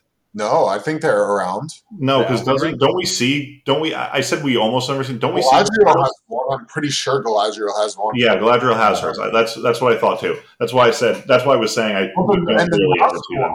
Don't the Nazgul have them? Isn't that their whole thing that they? The Nazgul do have. Yeah, they do have their rings. The Dwarven rings are lost. I guess the Dwarven rings are gone for sure. But that's probably the Balrog thing. Yeah. Which is cool because like that, obviously they're not done, right? Those are 3 of the rings. My theory is that they're going to do rings every finale. You know what's fucking wild is that there was so much going on in these last couple episodes that I totally forgot that they fucking revealed a Balrog at the end of the way. Oh yeah, right? I think we're not going to get that Balrog for a while. Yeah, for a while. Yes, because Moria doesn't fall that well, right. That's like literally that's we've seen it, you know, in the movies because they go there and But it's just fucking wild that there was that reveal. And until you just said the word Balrog a second ago, I was like, holy fuck, there was so much happening in those last few episodes. I forgot that they revealed Balrog. It's a really, really good show. I agree, actually. I could see that. Like, if now, I keep wanting to call him Halbrand, but, you know, if Sauron goes to the dwarves next season and, you know, now tricks them into making the rings and then, you know, then he goes presumably to like whatever's left of Numenor, and that's going to be a little less interesting because like the whole point about men is like they're just very easily persuaded by evil. But I think he's probably going to the dwarves next. I think my theory about what's going to happen is the dwarves are going to learn of the rings that like I think that both the dwarves and the men aren't going to get persuaded by Sauron to make their rings. They're just going to do it of their own volition because the dwarves are going to look at it like, you fucking elves made yourselves power rings. Isn't it the story though, Zach? Correct me if I'm wrong. That Sauron like corrupts every race Yeah, I think that I don't know. I never read the Silmarillion and anything. My knowledge is all gleaned from like following the fandom throughout. Mine too. I haven't read the Silmarillion either. So I Yeah, haven't so either. like, I don't know, but I think that's my impression is yes. And the thing is, remember, he can like take whatever form he wants. So it would actually, I'm just now realizing, wouldn't it be cool if he was a character in every season and it was and we had to him find out who it was. I guess exactly. it would be made kind of obvious pretty quickly. Like, here's this new character. Who seems No, like but not necessarily because think of how they did it this season. There were a number of reasonable assumptions as to who that could have been. I think by halfway through the season, I mean, maybe I'm wrong, but at least from what I was seeing and what I was like personally believing, about halfway through the season, it was very obvious that Halbrand was Sauron. I think it was potentially obvious, but I think that's a lot of hindsight bias because, I mean, you literally just said before, it was like, is he real? Like, No, I was doubting myself very briefly during this episode, but going into it, I was like, when they revealed, or when the three sisters or whatever they were, like, said to Gandalf, "You're Sauron," I was like, well, I know he's not Sauron because it's fucking Halbrand, and then I was like, well, I know he's not Sauron, but maybe it's not Halbrand. Like, very briefly, but like I don't know. I thought it was ability is enough, but regardless, it's about the execution, right? Like people have been guessing this from the beginning, and yet no one's mad at it because it was executed. No, I don't care that I knew that it was. Right. I was pretty sure that. No, it was, yeah. The point is, like, they could do that. It'd be cool. I don't know if they're going to do that or not. That'd be interesting, but eventually he will manipulate them into creating all those rings. Yeah, obviously. But yeah, man, what were the one scenes that stuck out to you guys in this last episode? I think for me, really, like the one that hit me the most for whatever reason was just them admiring the rings and like them and the camera just slowly panning out. For me, that it was the scene was cool too. I think the Sauron in Galadriel's mind was the coolest because the thing that I put this in the Discord, like when I was talking with Dallas, but like my favorite like single shot too was like all we've seen so far. I mean, she's stern as shit and like a real badass, but like we've only seen like kind of like sweet, like, you know, like pale, like China skin, you know, Galadriel so far throughout this whole thing, where she like always looks really beautiful and like, you know, super pristine, whatever. And then get that like 1 second pop of scary Galadriel, like from Fellowship, showing like the dark side there real quick and like the corruptible side and the violent side of her. Right. I thought that was cool. I think, by the way, speaking of that scene, the one in Fellowship, her almost getting persuaded by Sauron really colors that. Oh yeah, absolutely. That's what I'm saying. Yeah. It all like it all is very much like using the source material well, I feel like. Yes. That's how you do. I won't even call it fan service, but that's how you fill in the blank. Like that is a masterclass in filling in the blanks. Yeah. You know what I mean? Like now that scene, that simple scene, which by the way, really, that's one of the things that always stuck out to me as being like maybe not necessarily good about the Fellowship. Is like that feels out of place and kind of weird, and now it makes so much sense, and it means so much because it's like, wow, that pitch that Sauron gave her stuck with her this long and is so instilled in her that when she touches the essence of him via the ring, it comes back immediately. Yeah. In his exact words, that speaks to the power of him in the ring. And that's like, wow, you know what I mean? And that's brilliant stuff. It's so good. Yeah. I mean, I think like generally what, if the movies didn't do something well, it was like make the women characters. Arwen is nothing. Galadriel's got a little bit more color to her, but like really we see her like very briefly in each movie. But now like it just, you can watch, like we can go watch them back. Well, go back and watch the trilogy and just not Arwen obviously, but Galadriel at least feel like we understand her motivations so much more. Although it is funny to like see Celeborn now, and she like thinks he's dead, and he obviously isn't because he's, you know, right there next to her in Fellowship. But I will just say they did a pretty decent job with Eowyn, I think, in the original.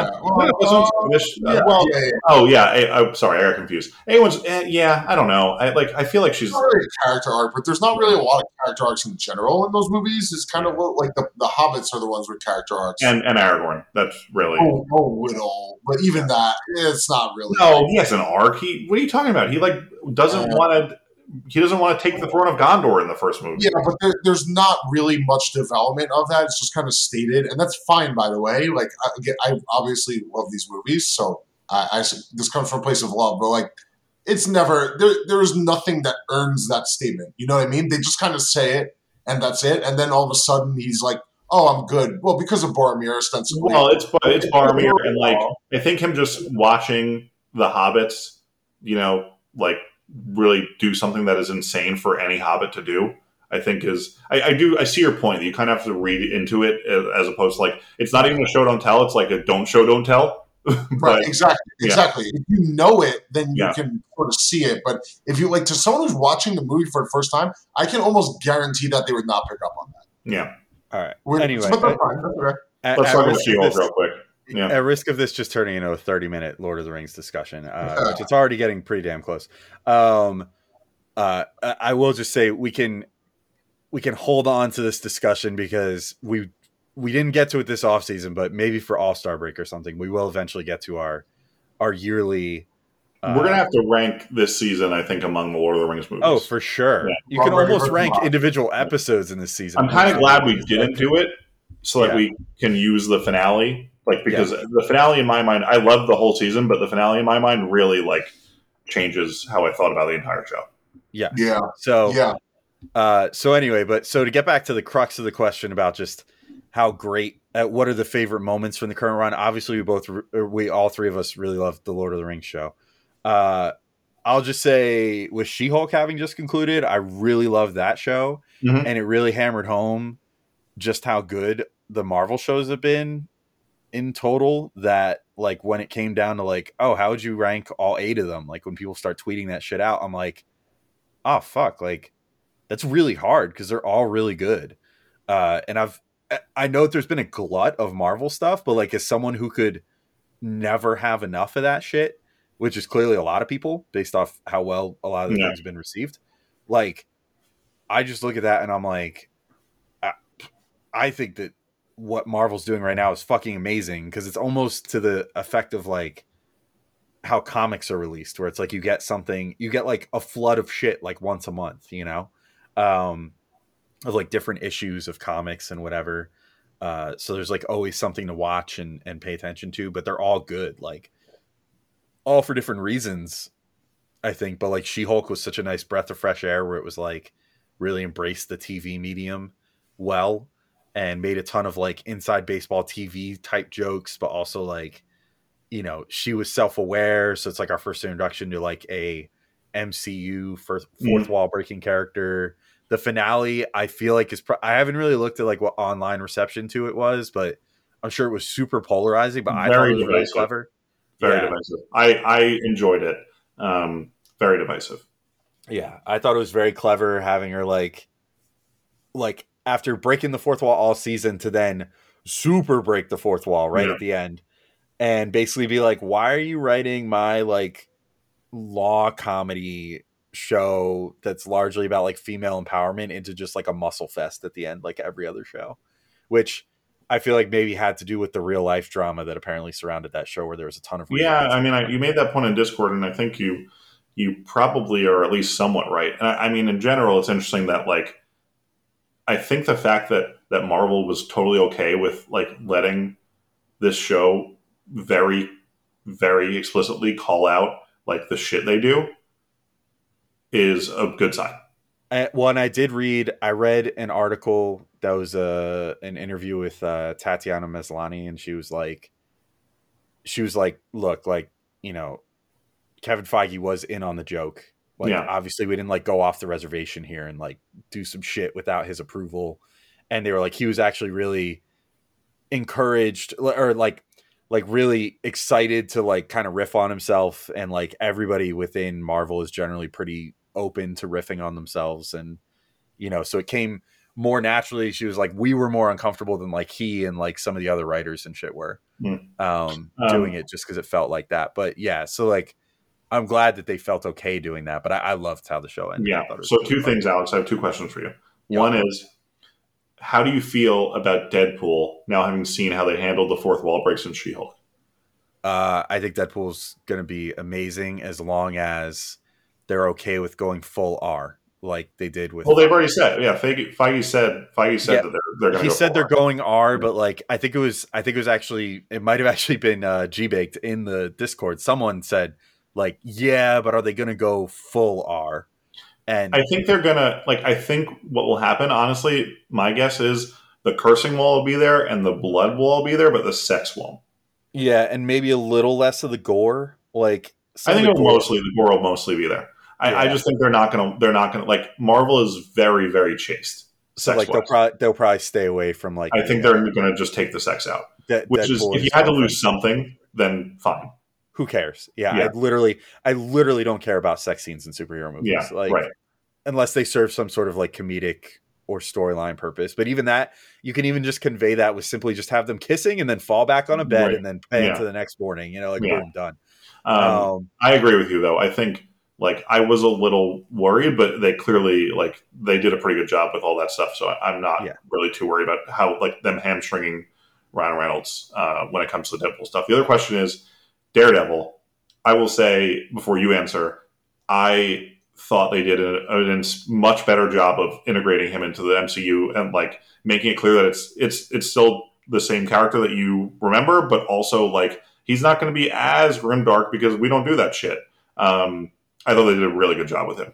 I thought they did a great job too. The scene or like the whole thing where he and Jen are on the mission together. Yeah. And they tease the hallway scene. Mm-hmm. And like he gets Yeah. through the first wave of baddies, and then he's like, "All right, let's go!" Like Yeah. getting his dukes up, getting ready to go for round two. And then she just like blasts through the fucking wall, and it's like, Yeah. boom, they're all dead. Like, come on, let's just fucking move here. Let's go already. I listened to Like, an interview with the writer of the episode of that one, and he said that like Charlie Cox was so excited, he loved that joke so much that they did that because it's just like it's just like such a nice little wink, but also like you got a hallway fight. They didn't completely throw it out, but no one's going to sit there and it's like She-Hulk show. You don't want to watch another 10-minute fight.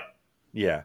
Yeah, the only thing I didn't enjoy about that episode, and it was unavoidable, was the CGI fight between him and Jen. I Yeah. was just like, this isn't very Daredevil. Like, Yeah. but whatever. You know, they got it out of the way, and then they delivered the good shit after that. Also, him doing the walk of shame, holding his boots, is maybe Hilarious. the funniest thing. Hilarious. Yeah. And just in general, yeah, I like they kept him true to his character because he was always pretty like deadpan funny in Daredevil, his own show too, but only in the moments before the shit would hit the fan in the second half of the season, and then he would be like, "Everything is serious. I can only be serious. Everyone I know is in danger, and the Kingpin / the Punisher / the Hand want to, destroy everything that I care about. I must be serious." Which I love those shows, to be clear, but like they were very serious shows, so I like that they took him in that direction. I'm like, if that report that came out about the whole like future Spider-Man plans is legit, which I have no reason to believe it isn't, because Sony is like a giant leak factory amongst all the other Marvel shit. Yeah. Like if it's true that Spider-Man 4 with Tom Holland is essentially going to be Spider-Man and Daredevil, I'm so fucking excited. Like that is going to be the most fun movie. Which I think we'll have to see. I think we'll have to see how that goes because they're like the filming is going to have to overlap with them filming Daredevil. But we'll see how it goes. I hope. Well, I would hope that maybe there would even be a little bit of integration there. Like I know Marvel definitely. Doctor Strange and Multiverse of Madness told me that they're basically now assuming that you're gonna watch their shows. Yeah. Like, so there could almost be a world where Daredevil even, do you remember back when Agents of S.H.I.E.L.D. was on TV? Mm-hmm. And this was a very different Marvel, but like, because the Marvel TV was very separate from Marvel proper back then. But like, they used to have things where S.H.I.E.L.D. would be in the middle of a season. And then, like, I especially remember this with Winter Soldier. Winter Soldier the first season of S.H.I.E.L.D. sucked until Winter Soldier came out. And then Winter Soldier comes out and the shit hits the fan in the TV show, which was still ongoing in real time. Yeah. And so I wonder if maybe there is plans that could happen with Daredevil Born Again and Spider-Man. Yeah, the one thing I'll say is, and you weren't suggesting this, but like for anyone thinking it, Spider-Man is not showing up in that show. He might for like one episode. No, he won't, because Sony will never like it's not. It's just not enough. There's no way for them to get the money from Disney Plus to let him be in the show. They'll just write a big fat check. They just renegotiated a new deal too. Yeah, so I know, but the deal lets them put Spider-Man in one of their movies, which like theoretically you could say, well, maybe it just said one of their productions, but I don't think Sony's going to want Spider-Man in a TV show. They could also. The other thing is that they could introduce Spider-Man, the character, without using Tom Holland, the actor. Though I don't know if that would make a difference. I was about to say but the thing is, I was thinking that too, but I just remembered the suit is also Sony property, which we know from What If, because the What If Spider-Man was wearing a different suit. No, What If was wearing the Stark suit with Strange's cloak. No, he's not wearing. It's not the exact same suit. Go look at it again. It's different. The logo is different. They had to change it up a little bit because they're not allowed to use the suit.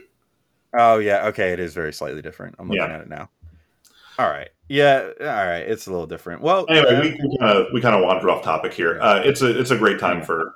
It is a great time for nerdy TV, as could be evidenced by this. We barely even talked about Star Wars, where there's like the Bad Batch and all the great Mandalorian. Andor. I mean, Mandalorian's coming back in a few months. Andor, like Zach said, has been very good. And even if you look at properties that aren't mainstream shit, or at least weren't before they came out, like Walking Dead just finale, or is about to finale, I should say, in the next couple months, which really, as someone who loved that show early on, is really found its groove again in the last couple seasons. And then like you have The Boys, which is fucking amazing, Invincible, which is fucking amazing. Like basically all hail Disney Plus and Prime Video at this point, because they're fucking carrying a lot of work. And then but also like Netflix, like Umbrella Academy is really good. I don't know, there's a lot of good nerdy shit right now based off comics and shit. So anyway, all right, let's move on to the not super after dark Knicks mailbag after dark. Hello, ladies.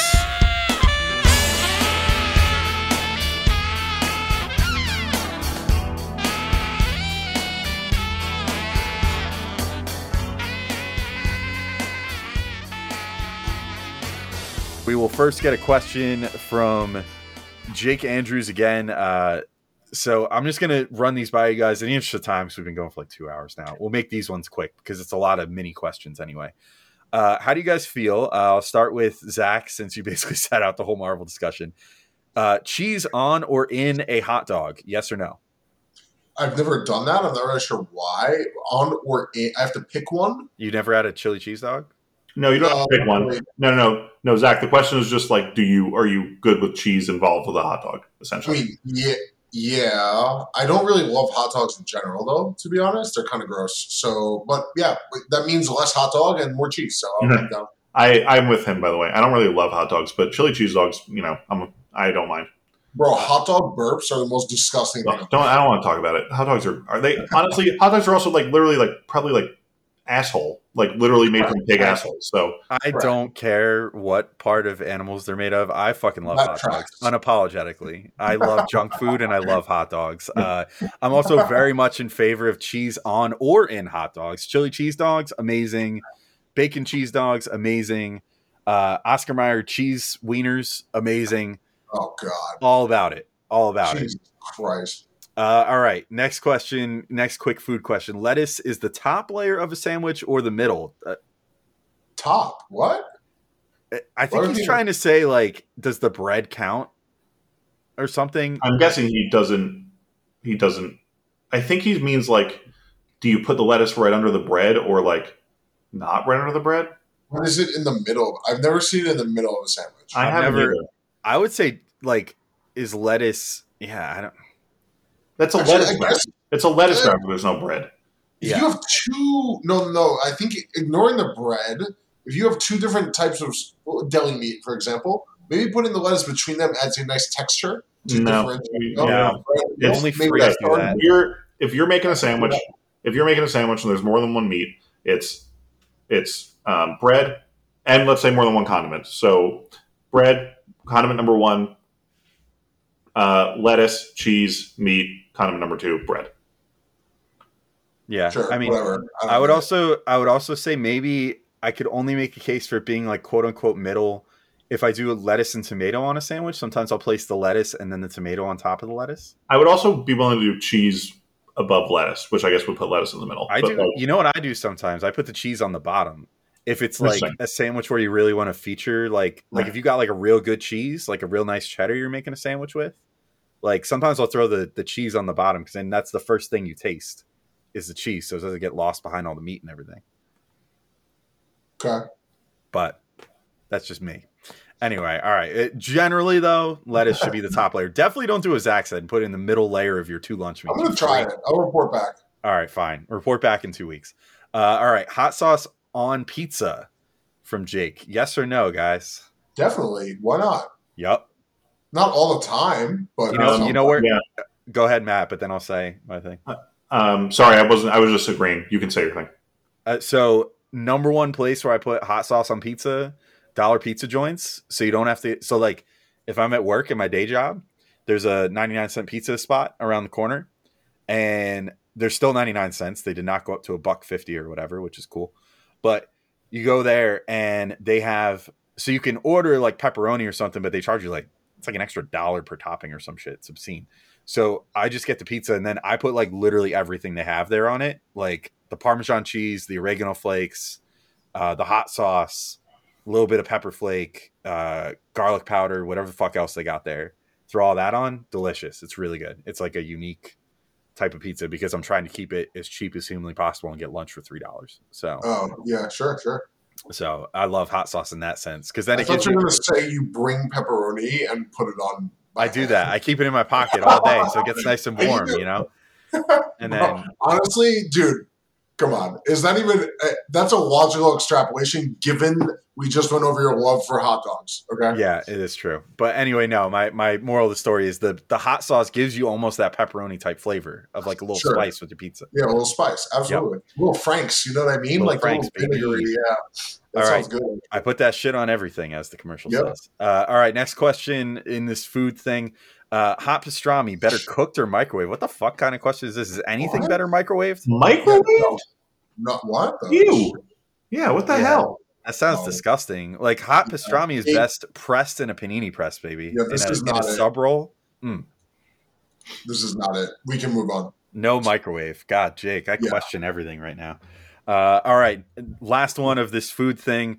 Carrots in Chinese food, harmless filler or inedible? Oh, they're terrible.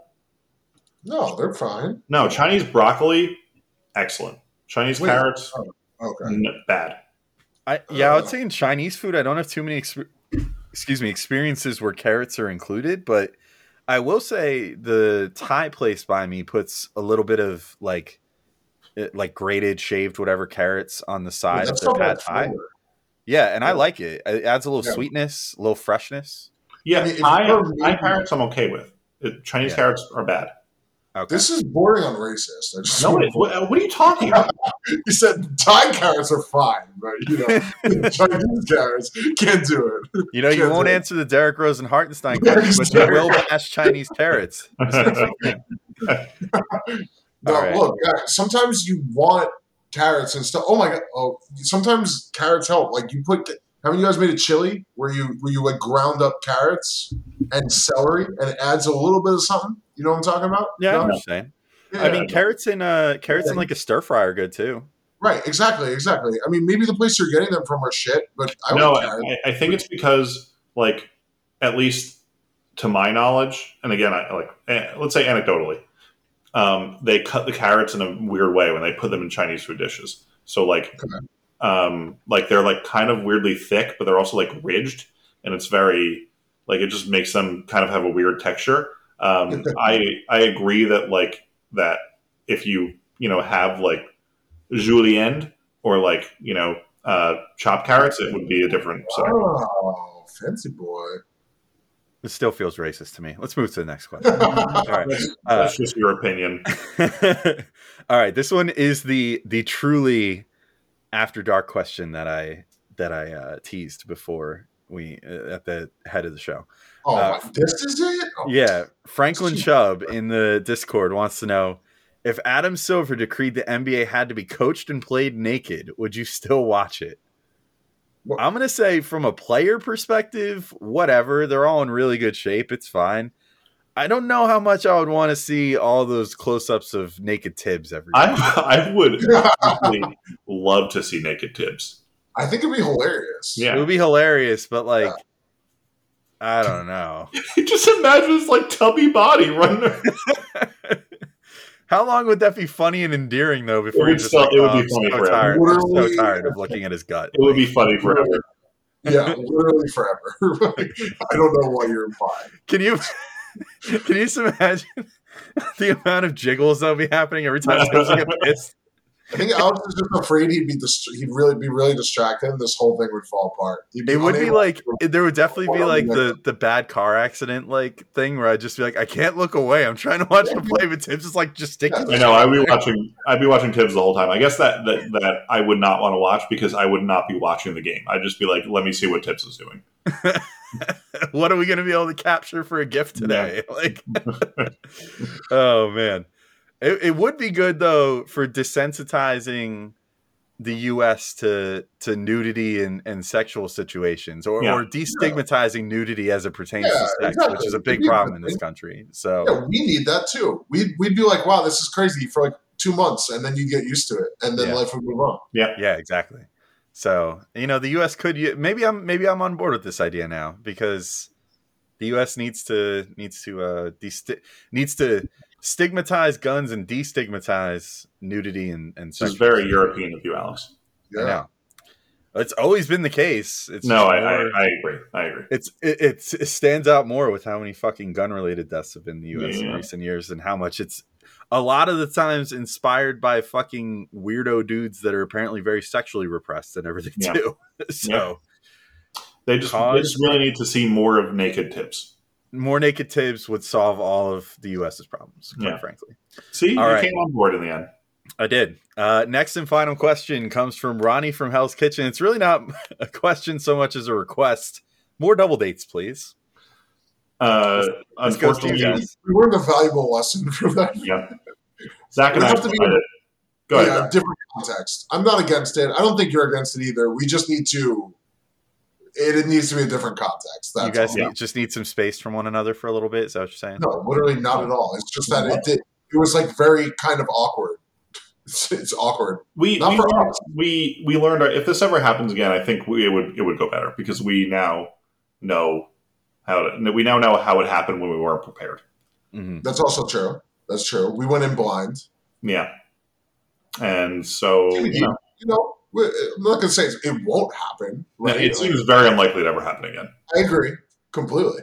But you never know. We'll keep it in there, Ronnie. We'll see. The way it would have to happen would be one of us is dating someone, and this person mentions that she has a friend.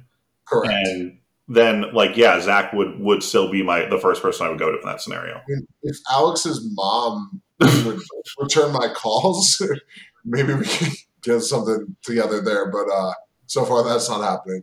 That was the most poorly executed. Yeah, it was really. The reason I'm laughing is because of how horribly that went. Oh my god! You're right. That was what a note to end on. All right, it's late. It's been 2 fucking hours. Oh, this podcast is gonna be short. Fuck you. We got into a nerdy discussion. All right, we did. It would have been pretty short if we didn't answer that G-Bait question so thoroughly. We got into first off an Office versus Parks and Rec discussion, and then a Lord of the Rings themed discussion right after the finale ended, where we all really wanted to talk about it. So, yeah. Anyway, all right, this has been Knicks Mail.bag. Well, this crew will be back in 2 weeks. Drew will be back next week, and until such a time that we're back, thank you all for listening. And we will talk to you all soon. Peace out, everybody.